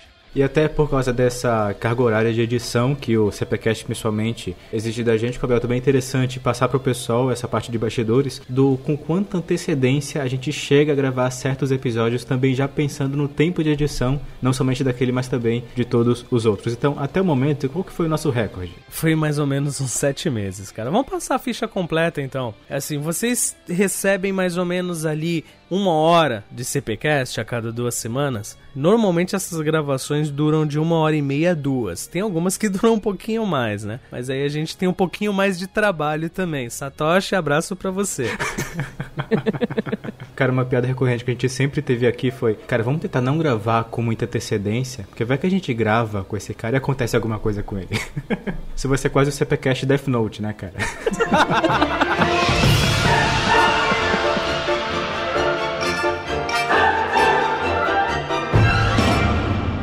E outra coisa que faz com que não somente as gravações, mas também as edições levem mais tempo do que a gente prevê, são também os imprevistos que acontecem durante a própria gravação. Seja internet, cachorro, vizinho e coisas do gênero. Então, Cobel, por favor, conte um pouquinho dessa parte tão interessante da nossa rotina. Todo mundo conhece os meus cachorros. Boa parte não conhece o meu vizinho aqui, que é uma casa... muito engraçada. Não, perdão, vai lá. A casa aqui ao lado, hoje em dia, ela trabalha para a igreja que tem em frente à minha casa. Então as crianças, os pais vão ao culto na igreja na frente e as crianças vêm aqui ao lado. Então olha só que legal, vocês não escutam essas crianças. Por isso que a gente grava de madrugada, entendeu? Porque os horários que deveriam ser para a gravação do CPCast, a gente não pode gravar mais. High five, Cobel, high five. É interessante complementar essa sua história com a minha vivência aqui também, que quando eu contei pro Cobel, só é que eu fiquei sabendo que ele sofria do mesmo mal há muito mais tempo do que eu. Porque assim, inicialmente eu gravava todo o material do canal piloto, não somente o CPCast, mas também os vídeos no quarto dianteiro da minha casa. Tem 3 quartos, eu gravava lá no primeirão, que é o mais próximo da rua. Mas por uma questão de Lady Murphy, cara, o meu vizinho da frente, ele começou a fazer cultos religiosos. O grande problema é que a principal característica desses cultos é que são colocadas 2 caixas de som gigantescas apontadas para a rua, levando em conta também que o pastor normalmente também tem uma voz grave, né, uma voz alta em si, e independente do fato de só terem, por exemplo, 10 pessoas ali naquele culto em si, ele faz questão, né, de divulgar para a rua inteira, para tentar converter toda a rua em si. Até então a gente conseguia levar porque eu me trancava, me selava literalmente no quarto, fechava a janela, vidro, porta e tudo mais, e ainda dava para gravar. Só que aí, esse mesmo grupo de pessoas inventou de também fazer um esticadinho desse culto, que até então acontecia só 3 vezes por semana, também no domingo, na casa ao lado, meu vizinho do lado. Aí ferrou tudo, cara. Aí eu tive que tirar um fim de semana inteiro pra fazer uma troca de quartos, pegar todo o material de gravação e tudo mais do quarto dianteiro, passar pro quarto dos fundos. Tô gravando quase que numa dispensa aqui, só pra manter a qualidade aqui do CPCast e tudo mais. Então, Cobel, high five. Como a gente já disse, essa é minha vida, esse é meu clube. No meu caso, tem alguns imprevistos também. Bom, diferente do Salles e do Cobel, felizmente não tenho cultos religiosos no último volume aqui em volta de onde eu moro, mas eu passo por duas situações particularmente interessantes, né? Uma, em frente ao prédio onde eu moro, religiosamente, toda quinta-feira à noite, o pessoal do bar tem uma partida de truco. Ou seja, não dá pra pensar em gravar CPcast de quinta-feira à noite por esse pequeno motivo. E outra coisa que é bastante interessante também, eu geralmente gravo os CPcasts com as luzes de casa apagadas e com fone de ouvido, porque algumas pessoas talvez já perceberam em CPcasts anteriores, eu tenho uma calopsita em casa, e ele simplesmente cisma de começar a cantar. Adivinhem vocês em que hora, né? Estamos lá gravando o CPcast, gravando leitura de notans, de repente, quem cisma de começar a cantar? Meu brother Tito. Pro Tito entender que ele não tem que dar um pio, literalmente falando, né? A gente tem que fazer com que, pelo menos pra ele, pareça que já é hora de dormir, né? Então, quer dizer, apaga todas as luzes em casa, coloca um fone de ouvido e cá estou eu, no escuro de fone de ouvido, falando com vocês. E outra informação de bastidores interessante pra gente contar pro pessoal que também, pelo menos aqui de minha parte, quero compartilhar até com vocês isso, é que durante muito tempo, durante vários episódios, eu chuto aí 40, 45 episódios do CPcast em si, a gente não tinha uma ferramenta para contabilizar os exatos números de downloads e de plays que os episódios do CPcast tinha. Então a gente acabava tendo como recompensa unicamente, durante todo esse tempo, apenas o número de feedbacks, e-mails e comentários que a gente recebia, ou seja, aquela era a nossa recompensa. A gente não sabia se o número de pessoas que escutavam os nossos conteúdos era apenas aquelas 5, 10, 15 que enviavam aqueles e-mails ali no comecinho, ou um número muito maior que a gente também não tinha ciência disso daí. Até que, mais uma vez, nosso mago do TI, o Colbel, que está aqui presente, conseguiu finalmente, de uns episódios pra cá, colocar um analytics de stats pra gente saber exatamente quantos downloads a gente tem, não somente pelo site, mas também via smartphone, iTunes e tudo mais. Ou seja, a gente gosta tanto, mais tanto de produzir um conteúdo, cara, que a gente durante quase 40, 45 episódios continuou produzindo isso continuamente, quinzenalmente, mesmo saber ao certo quantas pessoas escutavam isso que a gente faz. Te falar que eu sempre achei que eram umas 30, 40 pessoas, cara. O número real me impressionou também. E o número real é bem maior do que isso. Então acho que essa é a hora de eu chegar e falar pro pessoal. Galera, vocês que escutam a gente, velho, muito, muito, muito obrigado. Vocês 60 que escutam a gente. 60. É sério, cara. Muito maior. O número de pessoas que escutam o CPcast é muito maior do que eu imaginava. Até hoje tem gente baixando o CPcast 1, CPcast 2. E olha que nem era bom, cara. Eu nem tava nesses CPcasts. Mas ainda tem gente baixando eles, cara. E a gente recebe feedbacks de programas antigos que a gente acaba não lendo aqui nos e-mails. Mas a gente vê que esse trabalho que a gente tem feito com o CPcast tem ajudado muita gente, galera. Agora é hora da gente agradecer vocês. Muito, muito obrigado. Mas eu seria ainda mais agradecido se vocês enviassem um feedback.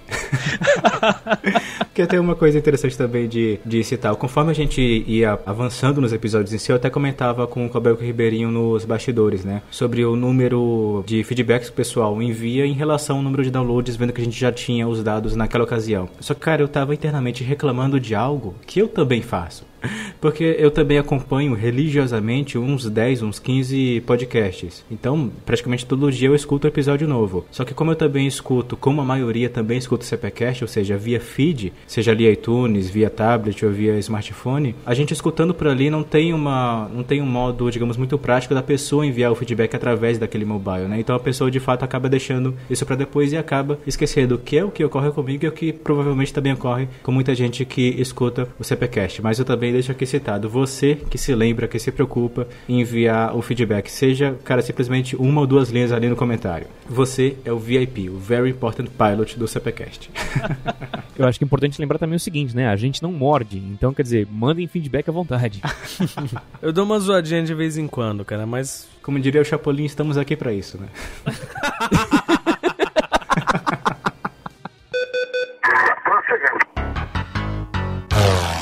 A gente falou muito do CPcast agora, mas o canal piloto começou com os vídeos do Salles. A gente também já citou isso anteriormente. Mas ninguém melhor do que o Salles para dizer sobre os números dos vídeos do canal piloto. Então, Salles, faça as honras. Tenho a felicidade de citar que pouco tempo atrás a gente passou a marca de 1,5 milhão de views no canal, cara. E isso que a gente tá falando de 1,5 milhão de views do canal piloto. Não estamos contando aqui o canal piloto gameplay e nem o canal piloto cockpit. Exatamente, bom ponto. E é também interessante a gente ver o contraste de números no YouTube em si. Porque assim, se a gente vê na página inicial do YouTube, a gente vê que qualquer mãe que filme o filho dando risada e coloque lá atinge 1 milhão em um dia. dia, né, cara, praticamente. É impressionante. Mas, assim, a gente apostar nesse nicho de formação de pilotos, cara, foi uma aposta muito grande, porque, assim, lá no começo, o fato de não haver nenhum conteúdo sobre isso na internet até aquele momento também refletia o baixíssimo número de interessados que tinham nesse tipo de conteúdo. Então, realmente é um nicho muito específico. É como se você montasse um canal para falar sobre a arte da carpintaria, sei lá. Mas o grande risco de ter criado o canal piloto em formato de vídeo para um nicho se tornou justamente o grande motivo dele ter feito sucesso e se manter até hoje, que pelo fato de ser um nicho, novamente, vou falar nicho 500 vezes nessa explicação, que justamente por ser um nicho havia muitas pessoas com fome de informação. A partir do momento que surgiu ali um canal dando informações, dentre elas muitas pesquisadas, né, frequentemente pelo pessoal, que é justamente esse início da formação, justamente isso tornou viável o canal piloto não somente se estabelecer ali no início, mas também se desenvolver durante todos esses anos aqui até hoje. Olha, gente, tem uma coisa interessante pra gente pensar, isso não só pra aviação, como pra vida de uma forma geral. Vocês veem como o Salles falou, né? Por ser um nicho muito específico, havia um risco muito grande, mas felizmente teve um retorno muito grande. E isso é super normal, porque tudo aquilo na vida que traz grandes retornos sempre tem um grande risco associado. Então, se você acha que a tua formação aeronáutica tem um grande risco associado, não olha a coisa só por esse ponto. Lembre-se sempre, grandes ganhos estão sempre associados a grandes riscos. O canal piloto também fez bastante sucesso por ter apostado num nicho de bastante risco. E também uma outra coisa que conecta os conteúdos em vídeo com os outros conteúdos do canal piloto, ou em texto e também aqui as entrevistas em áudio do CPCast, é também as limitações dos roteiros dos episódios em vídeos, porque a gente tem duas grandes limitações. A primeira é justamente a minha formação técnica, porque, por exemplo, desde que o canal piloto começou, cara, que começou a ter uma maior visibilidade, o tema que o pessoal mais solicitava era formação de piloto de linha aérea, vendo que é o objetivo mais comum entre o pessoal que deseja ingressar na aviação, né? Só que como eu até então tinha ali apenas a habilitação de piloto privado, o pouco que eu poderia falar em vídeo sobre a formação de piloto de linha aérea é o que eu encontraria através da internet, ou seja, o que todo mundo encontraria se preocupasse ali em pesquisar. Então não seria interessante fazer um vídeo sobre isso, porque eu não teria nada a mais a citar, não teria nenhum tipo de diferencial. Então justamente esses tipos de temas que fogem ao âmbito ali do formato em vídeo, a gente acabou convertendo aqui para o CPCast. Então eu também acho que boa parte dessa boa aceitação que o formato de áudio teve, também foi baseado no alto nível técnico de informações que a gente traz através dos convidados que são formados e especializados nessas profissões, seja piloto de linha aérea, comissários, paraquedistas e muitos outros. E também outra coisa que converteu para esse sucesso do CPCast também está implícita em outra limitação dos formatos e vídeos, que é justamente o tempo. Porque assim, um vídeo interessante da pessoa se assistir tem que ser um vídeo compacto e também bem resumido quanto às informações que ele passa, vendo que nem todo mundo tem muito tempo de assistir um episódio em vídeo de 1 hora, por exemplo, né? Já no formato em áudio, onde a pessoa pode simplesmente escutar enquanto faz outras atividades, já é muito mais cabível. Então, assim a gente pode até ver como os formatos de vídeo e de áudio aqui do CPCast também se complementam. Mas por trás disso tem um bom tempo de produção. E até agora, cara, eu não sei quanto tempo você leva pra produzir esses vídeos, Salles. A gente já trabalhou com vídeo também e eu sei que leva bastante tempo. Mas os vídeos do canal piloto, quanto tempo que leva pra produzir? Uma coisa que acaba tomando muito tempo no meu caso é uma mania, eu diria até necessidade que eu pessoalmente tenho, é que toda a informação que eu vou citar no vídeo, eu tenho que escrever ela. Então tudo aquilo que você vê eu falando no vídeo, eu escrevo palavra por palavra, eu sigo um roteiro palavra por palavra. Então para você fazer um roteiro de episódio, normalmente técnico, que a gente acaba tratando lá, eu acabo escrevendo, cara, ao longo do dia inteiro. Porque apesar de eu tentar escrever apenas durante algum período, ao longo do dia em si, eu vou lembrando de algum ponto interessante a citar, ou de alguma piadinha para fazer no meio do vídeo. Então um roteiro de um episódio que tem apenas 5 minutos, por exemplo, demora literalmente um dia inteiro para ser gravado. E também pelo fato de eu, obviamente, não conseguir decorar 100% do roteiro para falar de uma vez para a câmera, um episódio também de 5 minutos, normalmente tem ali uns 20, 25 minutos de gravação bruta. Então também é implícito aí o tempo de edição de tudo isso. Então, cara, episódio de vídeo é tão simples e fácil e prazeroso de editar quanto o episódio do CPCast. O canal piloto, não só o CPCast, ele só existe por causa de algumas parcerias que a gente tem. E entre elas a gente pode citar duas que são muito especiais, que são a Bianchi e a Looping, onde a gente, além de ter conseguido parceiros, a gente conseguiu grandes amigos, cara. Então, Salles, qual que é o papel da Bianchi no canal piloto? Apesar da Looping ser tão especial quanto a Bianchi atualmente, cara, o momento em que a Bianchi ingressou na história do canal piloto foi justamente no momento em que eu havia decidido decidido encerrar as atividades do canal piloto como todo, cara. Diga-se de passagem, isso gerou um dos posts mais lidos, mais acessados do canal piloto, né? Quando o Salles falou do fim do canal piloto, uma das coisas mais acessadas. O povo adora uma tragédia, né? Fogo isso. Tudo começou no dia em que o Salles colocou no ar um post chamado O Fim do Canal Piloto. E eu confesso que mesmo eu estando na equipe que não esperava aquele post, não tinha revisado aquele post, é bom deixar claro, de repente vejo um post chamado O Fim do Canal Piloto e acho que como todo mundo que leu a mesma coisa, sentia aquele frio na barriga, né? Como assim o fim do canal piloto? Eu tenho que dizer aí também, cara, que nesse dia eu fiz uma coisa que eu não costumo fazer. Eu tava voltando do trabalho no metrô e acessei o canal piloto pelo celular, cara. Todo mundo sabe que o 3G no metrô é uma maravilha. Aí eu acesso o canal piloto no celular e tem um post chamado O Fim do Canal Piloto. A primeira coisa que me veio na cabeça, o que esse cara fez de errado? O que esse maldito fez e não me contou? Não, cara, aquele dia foi um susto. Acho que assim, foi um susto pros leitores do canal piloto e foi um susto pra gente também. Porque, pessoal, saibam vocês, o Salles fez tudo isso sem falar com a gente. Exato. Não, acho que o susto foi muito maior pra gente do que pros leitores do canal piloto. Provavelmente. Cara, o fato do site ter caído e ter ficado fora do ar durante alguns minutos já denota o tamanho da preocupação do pessoal. Mas enfim, nesse post em si, eu contei essa história que eu vou contar a seguir, e durante a produção desse post em si, eu pensei em vários títulos, como por exemplo, Quase Fim do Canal Piloto, ou o dia em que eu decidi acabar com o canal piloto e tal. Falar, não, cara, o canal piloto é muito baseado em seriedade, padronização e tudo mais. Vamos trollar só uma vez na vida, né? Inclusive a equipe, né? Que beleza. Aí eu coloquei lá o título do post, O Fim do Canal Piloto, e foi recorde de acesso, derrubou o site por alguns minutos e tal. Aliás, galera, diga-se de passagem, ver o Salles trollando é uma coisa que vocês não vão ver com frequência.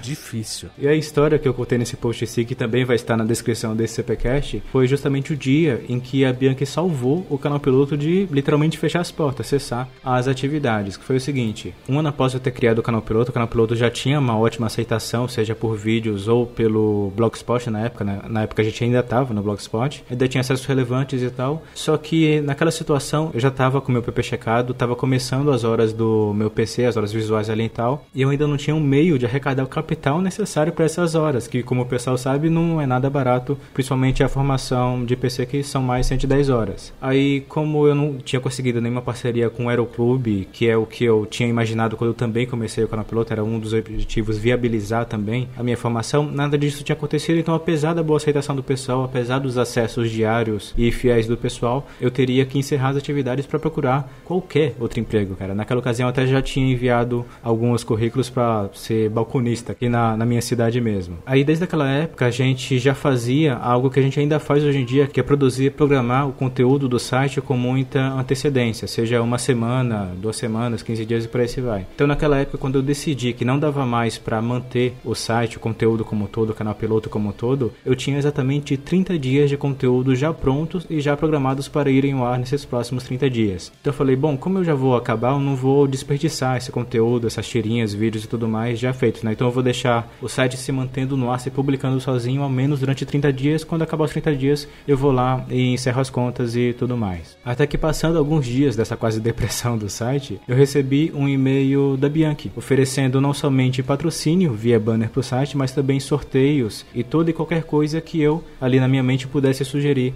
para eles naquele momento. Então, cara, foi a partir daí que não somente a Bianchi tornou viável a atividade do site como um todo, mas também deu um up, tanto nas atrações quanto no número de acessos, vendo que sorteio, ganha coisa de graça, todo mundo gosta, né? Então, literalmente, a Bianchi salvou o canal piloto e é a principal responsável pelo canal piloto se manter aqui até hoje, cara. Sensacional. Mas além disso, outra coisa na qual a Bianchi também tem um papel importante, Cobel, é também o fato de que ela é uma loja de aviação, ou seja, ela vende produtos para aviação. Então isso também nos poupou, não somente a gente pensar tudo isso, mas também administrar a nossa própria loja, vendo que vender produtos do site em si sempre é uma coisa comum na internet, só que normalmente o pessoal abre um setor, uma loja ali do próprio site, ali no próprio site, por exemplo, né? Agora, uma coisa que nos ajudou muito foi justamente a parceria com a Bianchi nesse sentido, né? Ah, com certeza, cara. A Bianchi, ela se tornou um parceiro tão próximo do canal piloto. Bianchi não lança um produto novo, cara, sem ter uma versão do canal piloto piloto pra esse produto. Toda vez que a Bianchi lança um produto novo, você pode ver que tem alguma coisa nossa sendo lançada junto também. Tem uma coisa interessante, né, que vocês podem perceber. Poxa, a Bianchi é uma loja super grande. Vocês veem que eles vendem pro Brasil inteiro, tem um catálogo imenso de produtos. Eu mesmo, curiosidade, nesse dia que a gente tá aqui gravando esse CPcast, eu mesmo estive na Bianchi hoje, e é impressionante você ver a quantidade, a variedade, a qualidade dos produtos que eles têm lá, e até por essa variedade muito grande, por trabalhar com uma gama grande de fornecedores, eles conseguem produzir todos os produtos deles, os produtos do canal Piloto, que também fazem parte do catálogo da Bianchi, num preço bastante acessível. Então, quer dizer, foi uma parceria fundamental pro canal Piloto. E, não querendo dar spoiler, cara, mas tem muito mais coisa nova pra vir por aí. Vocês não fazem ideia. Isso é legal de deixar só curiosidade, né? Exato. Vamos deixar um teaserzinho aqui pro pessoal, né? Tem coisa ainda vindo pela frente, tem coisas que estão sendo elaboradas pela Bianchi em parceria com o canal Piloto, tem bastante coisa legal que o pessoal ainda vai conhecer. São muito mais madrugadas sem dormir da gente, mas vale a pena porque a gente tá fazendo pra galera toda, cara. E depois da Bianchi, a gente também conseguiu um grande parceiro, cara. Acho que mais do que parceiro, a gente deixou isso claro lá no CPcast 24. A gente faz parte de uma família, cara, que é a família da Lupin.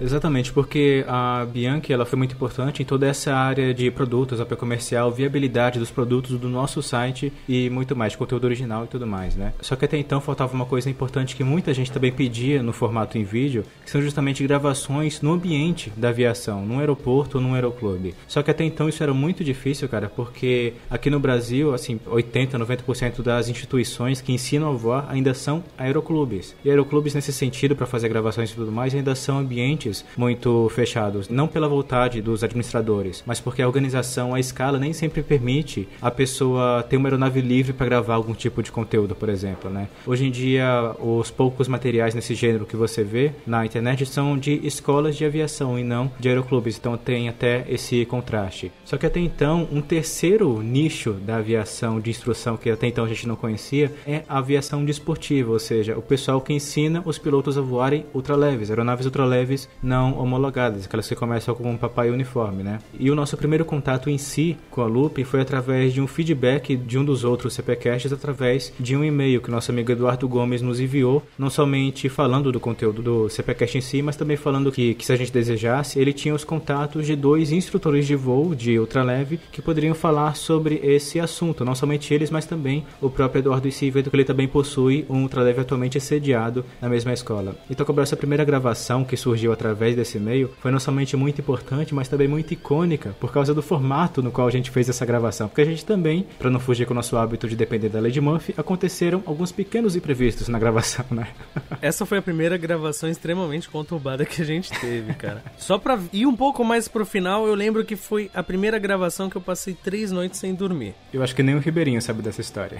Eu sei de uma história em que alguém quebrou a aeronave com tudo com um cobel lá dentro. Boa citação, mas não é essa, mas bem lembrada. Não, essa então eu não tô sabendo. Essa gravação foi na época em que a Microsoft comprou o Skype. Aí o Skype parou de funcionar como deveria. Foi uma gravação bastante difícil, teve que gravar pequenos trechos pra juntar tudo e compilar num programa só. Foi difícil, cara, editar esse programa todo depois. Foi aí que eu conheci energético misturado com café e Neosaldina. Nossa, mãe do céu. Pra ficar acordado, mas valeu a pena, porque depois de toda essa gravação, a gente fez grandes amigos, cara. Exatamente, cara. A partir do momento dessa gravação, a gente começou não somente a ter maior contato com eles via internet, mas também pessoalmente vendo que eles são baseados ali em Atibaia, que é bem perto aqui da metrópole de São Paulo. Então a gente começou a frequentar os churrascos de comemoração de voos solos deles. A gente já fez voos com eles ali, coisa que, assim, pelo menos pra mim, era uma novidade, porque como eu cresci num ambiente de instrução de aviação homologada, Aeroclube Escola de Aviação, é um tanto que raro você ter essa oportunidade de alguém convidar você pra voar, a não ser, por exemplo, quando você racha uma hora de voo com um amigo seu e tal, coisa que também é como acontecer. Mas a pessoa tá ali, ela ter uma aeronave e fazer um voo, ver que tem o lugar do lado vazio, ir lá e chamar você, pessoa que até então ela não conhecia, cara, é uma coisa muito impressionante. Vale lembrar que o Eduardo Gomes, ele tem um Paradise Eagle com a pintura da Esquadrilha da Fumaça, cara. Segundo ele, foi a EDA que copiou dele. Papa Uniform Echo Golf Mike, né? Exatamente. Todo mundo sabe que foi o EDA que copiou dele, né?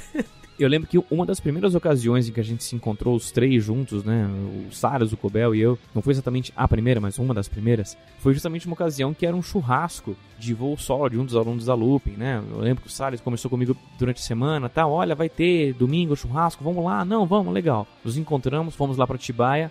E o que eu encontrei ali em Atibaia, gente, me fez lembrar muito uma coisa que o Matheus comentou lá no CPCast 40 de Rato de Aeroclube, né? Que é um ambiente muito mais familiar. É impressionante como a gente chegou lá. Eu, pelo menos, nunca tinha ido até lá e fui super bem recebido, sabe? A forma como eu fui recebido pelo Gladson, pelo Paraíba, foi, assim, sensacional. E uma coisa que eu lembro que eu achei muito bacana foi justamente esse ambiente familiar que um clube de aviação desportiva tem. Eu lembro de ter passado a tarde conversando com o pessoal, conversando com várias pessoas. Poxa, gente que eu nunca tinha visto na vida me recebeu super bem. Então, quer dizer, poxa, foi uma experiência muito bacana e é um ambiente realmente muito legal. Uma coisa que muita gente compara é que, comparando o Brasil com os Estados Unidos, nos Estados Unidos, os aeroclubes propriamente ditos ainda tem esse ambiente que os clubes de aviação desportiva aqui no Brasil têm atualmente, vendo que os aeroclubes brasileiros em si acabaram se tornando escolas de aviação. Então, mesmo você frequentando, nem sempre o pessoal vai ter um tempo, uma aeronave livre ali para te mostrar o lugar, para contar histórias da aviação, te colocar ali dentro de uma aeronave que está ali esperando o voo e tal. É sempre um entra e sai muito rápido, escala lotada e tal. Então, com o tempo, esse desenvolvimento em si acabou levando esse clima antigo dos aeroclubes, que atualmente só tem nos Estados Unidos, pro clube de aviação desportiva, cara. Então você vai lá naquele clube e você vê proprietários de aeronaves que vão lá para voar, não somente para voar,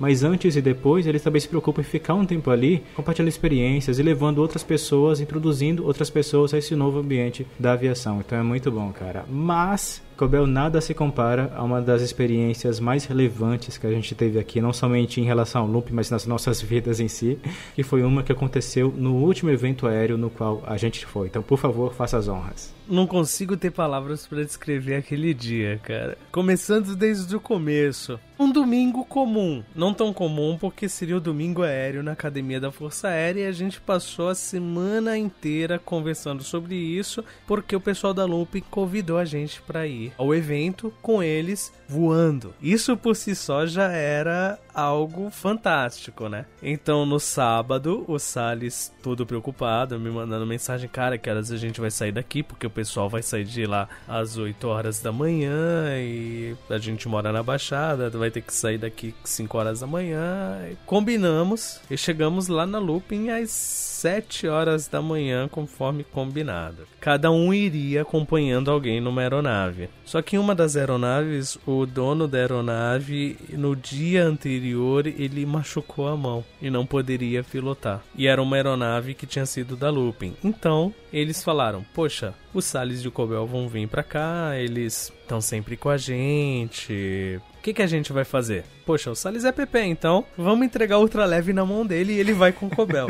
Uma das cenas que eu vou poder guardar pra minha vida toda foi quando o Gladson falou, então Salles, ele se machucou ontem e não vai poder pilotar, então você vai pilotar e o Cobel vai com você. O Salles virou assim pro Gladson e falou, pera aí, você tem certeza que você vai deixar o avião com a gente?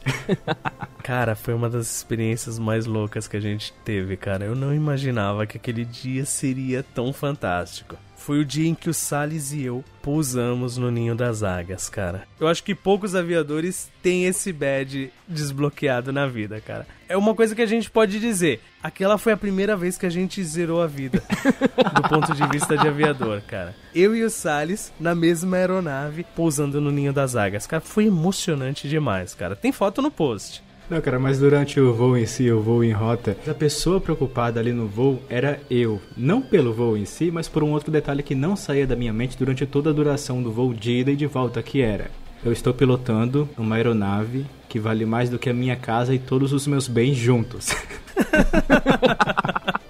Esse dia ficou evidenciado o que o pessoal da Looping fala de aviação desportiva ser uma família. Porque a gente foi com um grupo, cada um lá na sua aeronave, a gente se divertiu muito, cara. Foi muito, muito legal. Tava lá o Salles, eu, o Gladson, Paraíba, o João. Cara, os alunos da Looping, o pessoal, os instrutores da Looping, cara.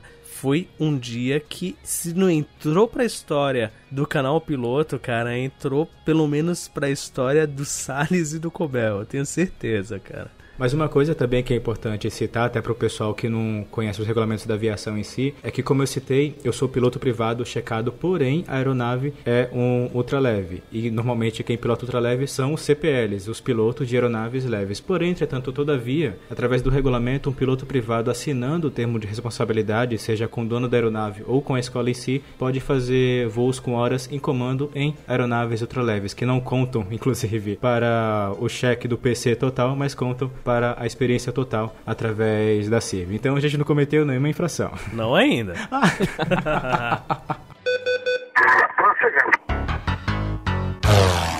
Já que a gente comentou aqui da história da Looping no dia que a gente foi pra academia da Força Aérea, eu lembrei também de uma história de bastidor que o pessoal não conhece, que foi o dia que a gente foi lá pra ESAC pra fazer a palestra. Nossa, bem lembrado. Sobre como voar na TMA São Paulo. Cara, foi a primeira grande aventura do Canal Piloto. Ela foi no ano passado, mais ou menos nessa época do ano. Foi em outubro, né, Salles? Isso, mais ou menos isso. Foi mais ou menos isso, mais ou menos um ano atrás, cara. Um dia de primavera qualquer, o Salles me manda um e-mail. Cara, a gente recebeu um convite pra dar uma palestra lá na Paraíba, em Campina Grande. Você tem condição de ir? Eu falei, pô, legal, vou ver aqui no meu trabalho, consegui um dia de folga na sexta-feira e vamos. Aí pra aquele dia foi o Salles, o Andrews Claudino e eu. Aquela manhã de sexta-feira começou uma das maiores aventuras do Canal Piloto. Começando pelo fato da gente ir até o aeroporto de Guarulhos logo cedo de manhã, né?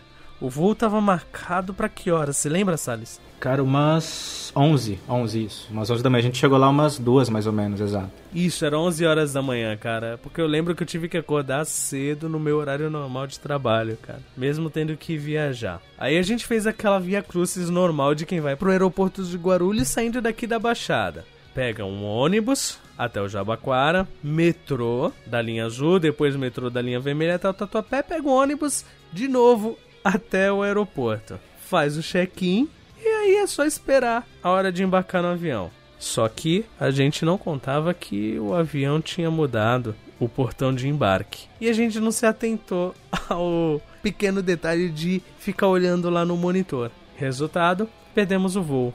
Eu nem preciso dizer que o Salles pensou muito em me xingar. Ele não xingou, ele foi educado. Eu e o Andrews, a gente ficou rindo, né? De desespero, claro. O Salles, ele queria matar a gente. Tava nos olhos dele isso. Não sei o que ele falou, mas ele pensou em alemão, eu tenho certeza. Aí a gente foi lá no balcão, conseguimos mudar a passagem, só que a gente teve que fazer uma escala em Brasília para seguir pro voo para João Pessoa 10 horas da noite. Isso era um meio-dia, mais ou menos. Plus, quem a gente encontrou no aeroporto de Brasília? Ribeirinho, lembra do tal Henrique Quelotti que eu citei no início, que foi o cara que me ajudou via Orkut naquela época de carência de informações? Lembro perfeitamente. Eis que vejo 2 pilotos almoçando na mesa ao lado da nossa, um comandante e um copiloto da empresa aérea vermelha, que não é a principal, que é mais recente. Adivinha quem era aquele copiloto? Era justamente o próprio.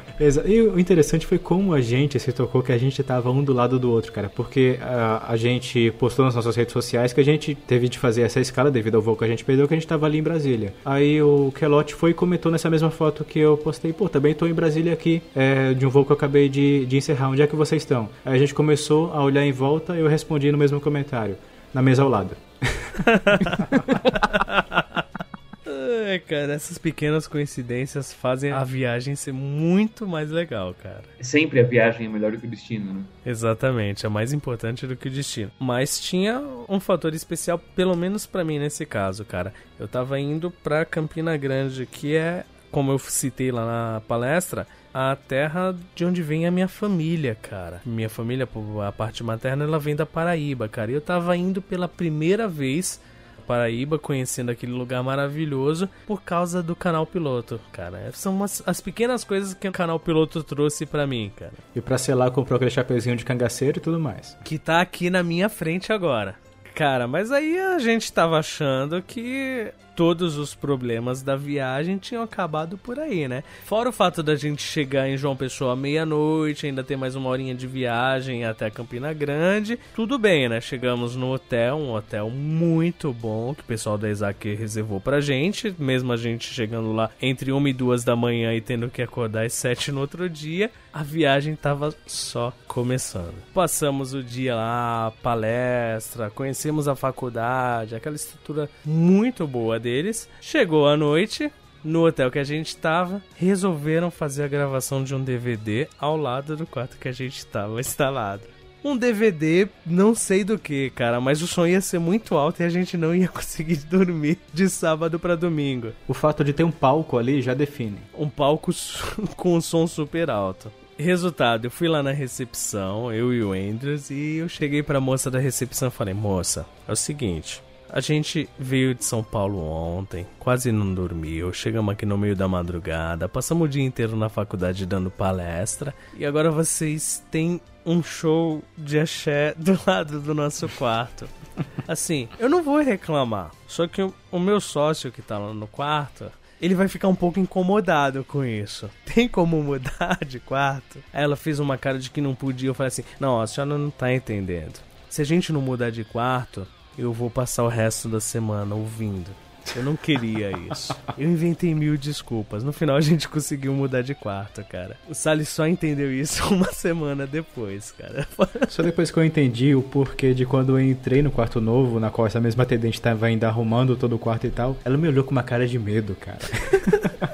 Pra mudar de quarto eu tive que fazer uma caveira do Salles, cara, que vocês não têm ideia. Eu pintei o capeta pra moça, ela ficou com muito medo do Salles. E tudo isso porque, imaginem vocês, ainda não tinham um vocalista de rock na equipe do Canal Piloto, senão vocês imaginam uma festa que ia ser no quarto do hotel. Cara, eu te digo, se fosse um show de rock, eu não ia me preocupar em mandar trocar de quarto, cara. Eu ia estar lá no meio da galera curtindo.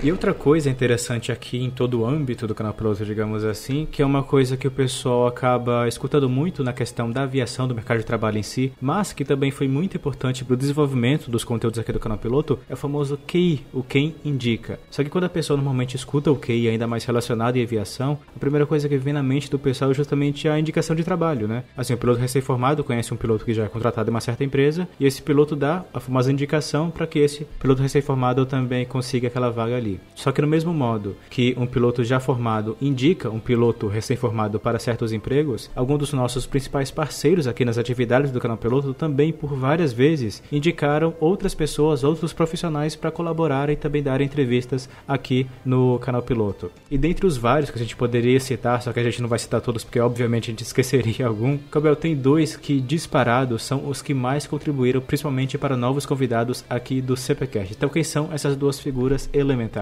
Cara, não tem como falar de CPCast sem falar do Raul Marinho e do Anderson Rafael, cara. Ó, pra vocês terem ideia, cara, tem programas que o Raul e o Anderson não participaram, mas que foram eles que indicaram, por exemplo, o CPCast 31 sobre piloto de linha aérea internacional com o Rafael Santos. Essa foi uma das indicações do Raul, cara. E esse foi um dos programas mais legais de serem gravados, cara, e com mais feedback que a gente teve. Pra você ver como o QI na aviação não é só importante também lá no seu voo, mas também no podcast. E o Anderson, como quem acompanha o Canal Piloto há mais tempo já percebeu, é o cara que mais participou de CPCasts aqui com a gente, né? Disparado, diga-se de passagem, né? A minha primeira participação em um CPCast, ainda como entrevistado, né? Foi lá no CPCast 35, falando sobre o papel do Flight Simulator. Poxa, eu tive o prazer e a honra de dividir o CPCast com o Anderson. Não só os CPCasts que ele já havia gravado antes, como tudo que ele gravou depois, tudo que ele trouxe pra gente de conhecimento, principalmente sobre a formação nos Estados Unidos, toda a experiência dele lá com a Treasure Ghost Flight Training, a experiência dele como comissário, não só como piloto. O Anderson, assim como o Raul, é mais uma daquelas pessoas que, em se tratando de Canal Piloto, chega, abre a geladeira, pega uma cerveja e não reclama que você tem Kaiser. Eu já falei que ele é um dos meus 3 escritores favoritos. Infelizmente, do ponto de vista literário, ele é o único que eu conheço pessoalmente, cara. Ainda falta o Paulo Coelho e o Douglas Adams, infelizmente não vou conseguir conhecer pessoalmente, cara. O Anderson também conhecido como o homem das 1000 profissões, né? Então, eu me pergunto como eu consigo arranjar tempo pra dormir, cara. Ele pega e faz a mesma pergunta também. Eu desconfio fortemente que o Anderson tem um DeLorean. Só pode, cara. Cara, porque não é possível. O cara é comissário, escritor, piloto, profissional de marketing, enfim. Ele tem um DeLorean, só pode. É a única explicação que eu encontro. E ainda consegue ser o Ringo Starr do CPCast. Exatamente. No dia que eu encontrar ele pessoalmente, antes de ele me ver, eu de longe vou gritar: doutor! Se ele olhar, aí a gente sabe. Ele tem uma TARDIS. Pior ainda se ele responder: Great Scott!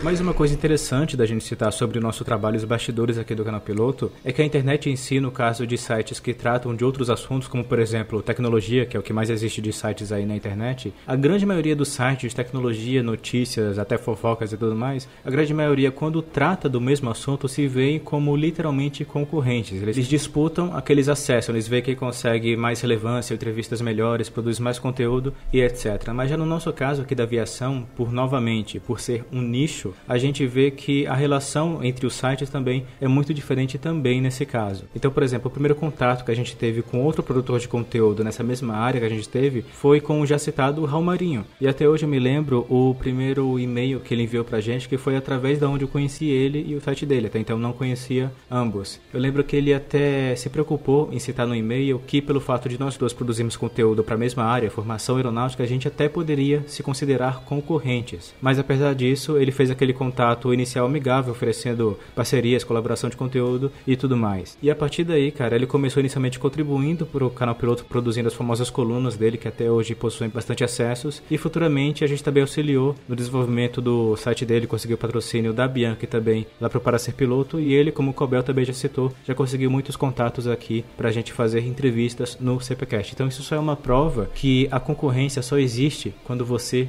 quer. Como já diria o clichê, vários gravetos são muito mais fortes juntos. E também outra coisa nesse mesmo cenário foi que, como vocês viram anteriormente, eu havia citado que apesar de ter conhecido o site do Yuri Silva, piloto comercial, apesar de ter conhecido ele desde o início da minha formação, eu nunca tinha entrado em contato com ele por achar que ele seria uma pessoa muito inacessível, por ser o administrador do site mais famoso de aviação ali naquele segmento. Só que a partir do momento que eu enviei o primeiro e-mail para ele, oferecendo uma parceria com os vídeos do Canal Piloto e tudo mais, ele falou que já conhecia o Canal Piloto, que gostaria muito de fazer parceria com a gente. Então vocês veem como realmente tudo depende do primeiro contato inicial, oferecendo as ideias e expondo as suas intenções. Eu até acho que a relação entre concorrentes, não só na internet, como no mundo corporativo de uma forma geral, ela não precisa ser necessariamente uma relação negativa, como as pessoas imaginam. Principalmente no site sobre aviação, a gente vê que tem uma intenção bastante colaborativa entre aquelas pessoas que seriam concorrentes, entre frentes que seriam concorrentes. Eu acho que até o próprio caso do Raul Marinho e do Canal Piloto serem, apesar de estar no mesmo nicho, mas que são sites que acabam se complementando.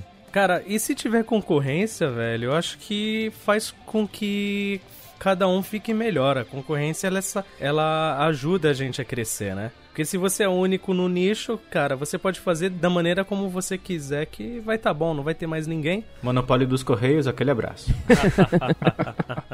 Cara, eu conheci o Yuri Silva no ano passado na Expo Aero Brasil. Cara que vira pra mim, fala: você que é o Cobel? Cara, tá mó comédia, velho. Tem todo o meu respeito, velho. Esse tipo de sinceridade é que eu espero em todo ser humano, cara. Outro ponto interessante também da gente citar sobre esse maravilhoso universo da internet, a grande rodovia da informação, é que aqui uma coisa que não falta em todos os sites, canais de YouTube e tudo mais, são os famosos trolls e haters, que são as pessoas que adoram dar dor de cabeça para esses produtores de conteúdo. Só que eu já falei até em outros lugares, que eu não me lembro onde, vou citar aqui novamente, que a gente nesse sentido somos meio que abençoados. Primeiro que pelo fato da gente fazer uma coisa de muito nicho, obviamente o grande público acaba não se envolvendo muito. Por exemplo, quando uma pessoa vê um videoclipe com filmagem de linha aérea, qualquer um, né, acaba assistindo e compartilhando e tudo mais. Agora, quando é algo literalmente técnico, acaba realmente ficando naquele pequeno grupinho que de fato se interessa por aquele assunto. E como a gente sabe, o pessoal que acaba se envolvendo na aviação e se interessando e se tornar pilotos, sabem também que na aviação todos conhecem todos, então sempre que você tem uma crítica até que negativa, você acaba não sendo, digamos, desbocado. Você de fato se preocupa em colocar ali uma crítica construtiva, ou se você não gosta de um tema em si, você vai lá, deixa a solicitação para um outro tema que você gosta. Então essa parte de crítica, pelo menos aqui no canal Piloto, novamente, nós somos um tanto que abençoados quanto a isso. Porém, entretanto, todavia, existem alguns poucos conteúdos do canal Piloto que acabam de fato caindo para o grande público. E nesses conteúdos em si, a gente acaba recebendo essas, entre aspas, críticas, só que pelo menos pra gente que conhece o tipo de pessoa que acaba fazendo essas críticas, se tornam cômicas.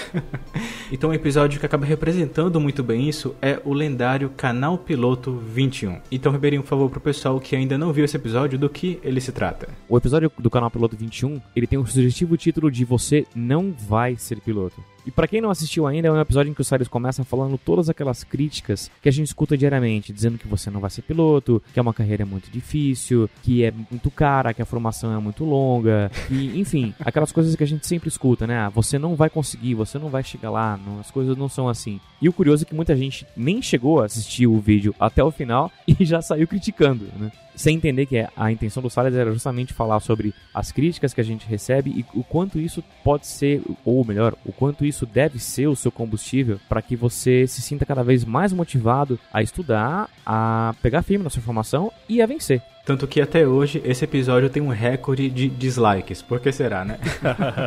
Digamos que ele é um vídeo que ele passa pelo pessoal que são os dislikes mais rápidos do Oeste, né? Exatamente. É o pessoal que forma opinião no primeiro minuto de vídeo, né?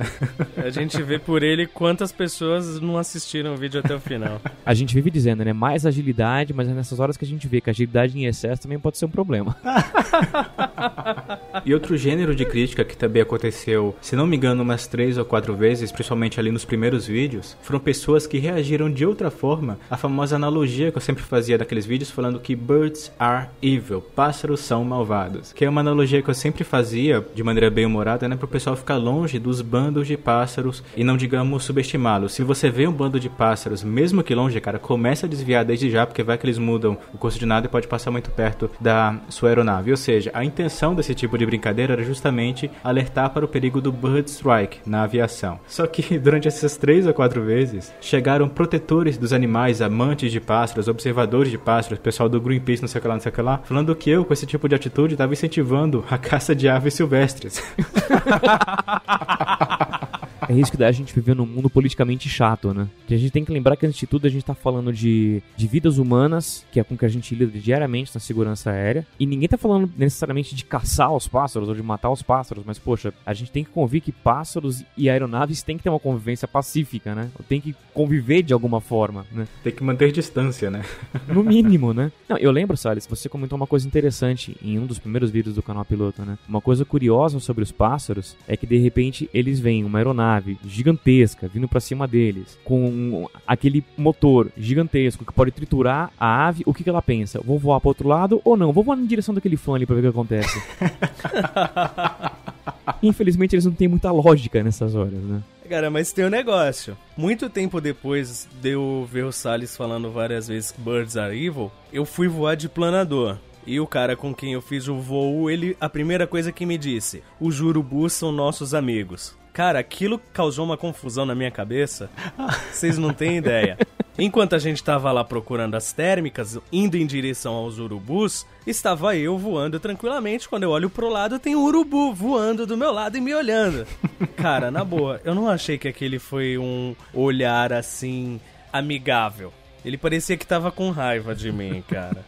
E outra coisa, para essas sociedades protetoras de pássaros aí, é de senso comum que os aviões são grandes pássaros de metal. Então a gente tá preservando a espécie, incentivando a aviação, tá bom?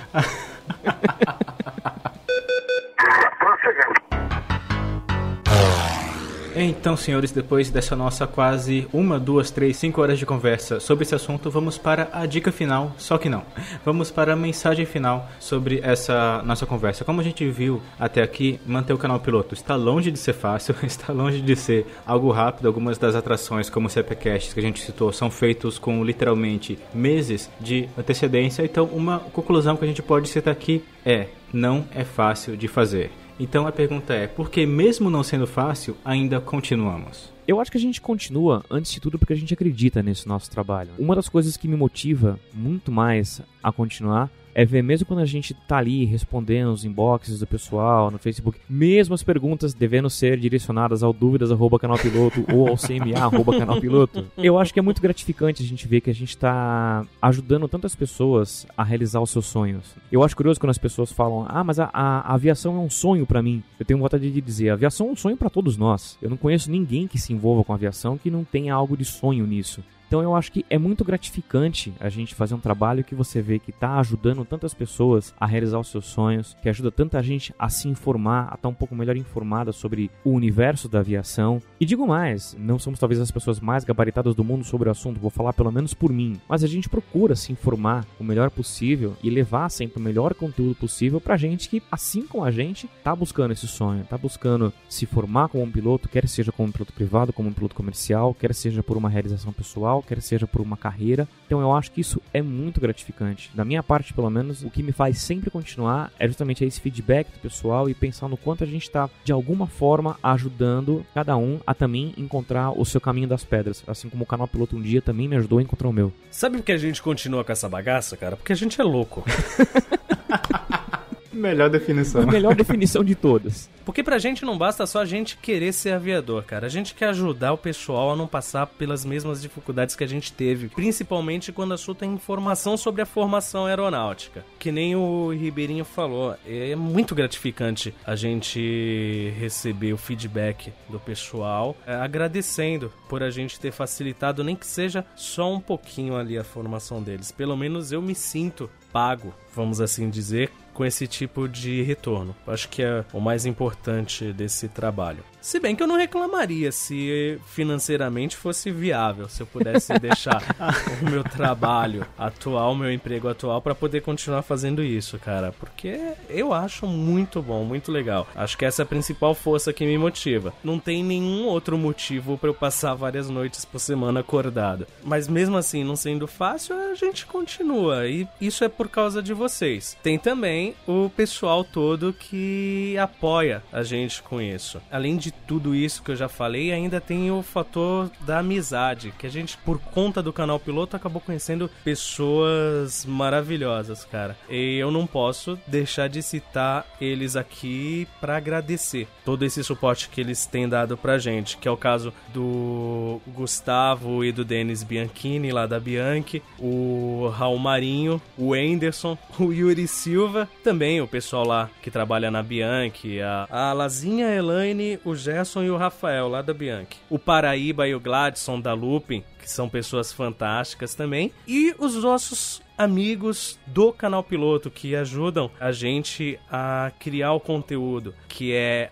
a doutora Tati, o Satoshi, o Faiolo, o Andrews e também o Eduardo Matheus. É por causa de vocês e de todo esse pessoal que a gente continua. Eu sou daqueles que acredita que o nosso tempo de vida aqui, mesmo que chegue lá aos 100 anos, por exemplo, é curto. E como ninguém tem olhos de Shinigami, a gente não sabe quando esse nosso tempo irá cessar. Então, nessa breve passagem pela Terra, cara, eu quero fazer algo que não seja, digamos, apenas por mim, mas que ajude também um número X de pessoas, independente se for 10 mil ou 1 milhão. E como por forças do destino eu acabei vivendo na aviação, essa comunidade, esse grupo que eu quero ajudar a evoluir do melhor modo que eu puder. E é justamente por isso que por várias vezes a gente fala aqui, como o Ribeirinho também citou, que sempre que a gente recebe um comentário, um e-mail de alguém que a gente não conhece falando que o Canal Piloto ajudou ela de algum modo, cara, a gente literalmente ganha o dia quanto a isso. Então, em suma é isso, eu me preocupo em fazer parte do objetivo do Canal Piloto para ajudar, evoluir e informar aqueles que precisam e que se partilharem desse mesmo espírito que a gente tem, certamente vão passar esse ideal para frente.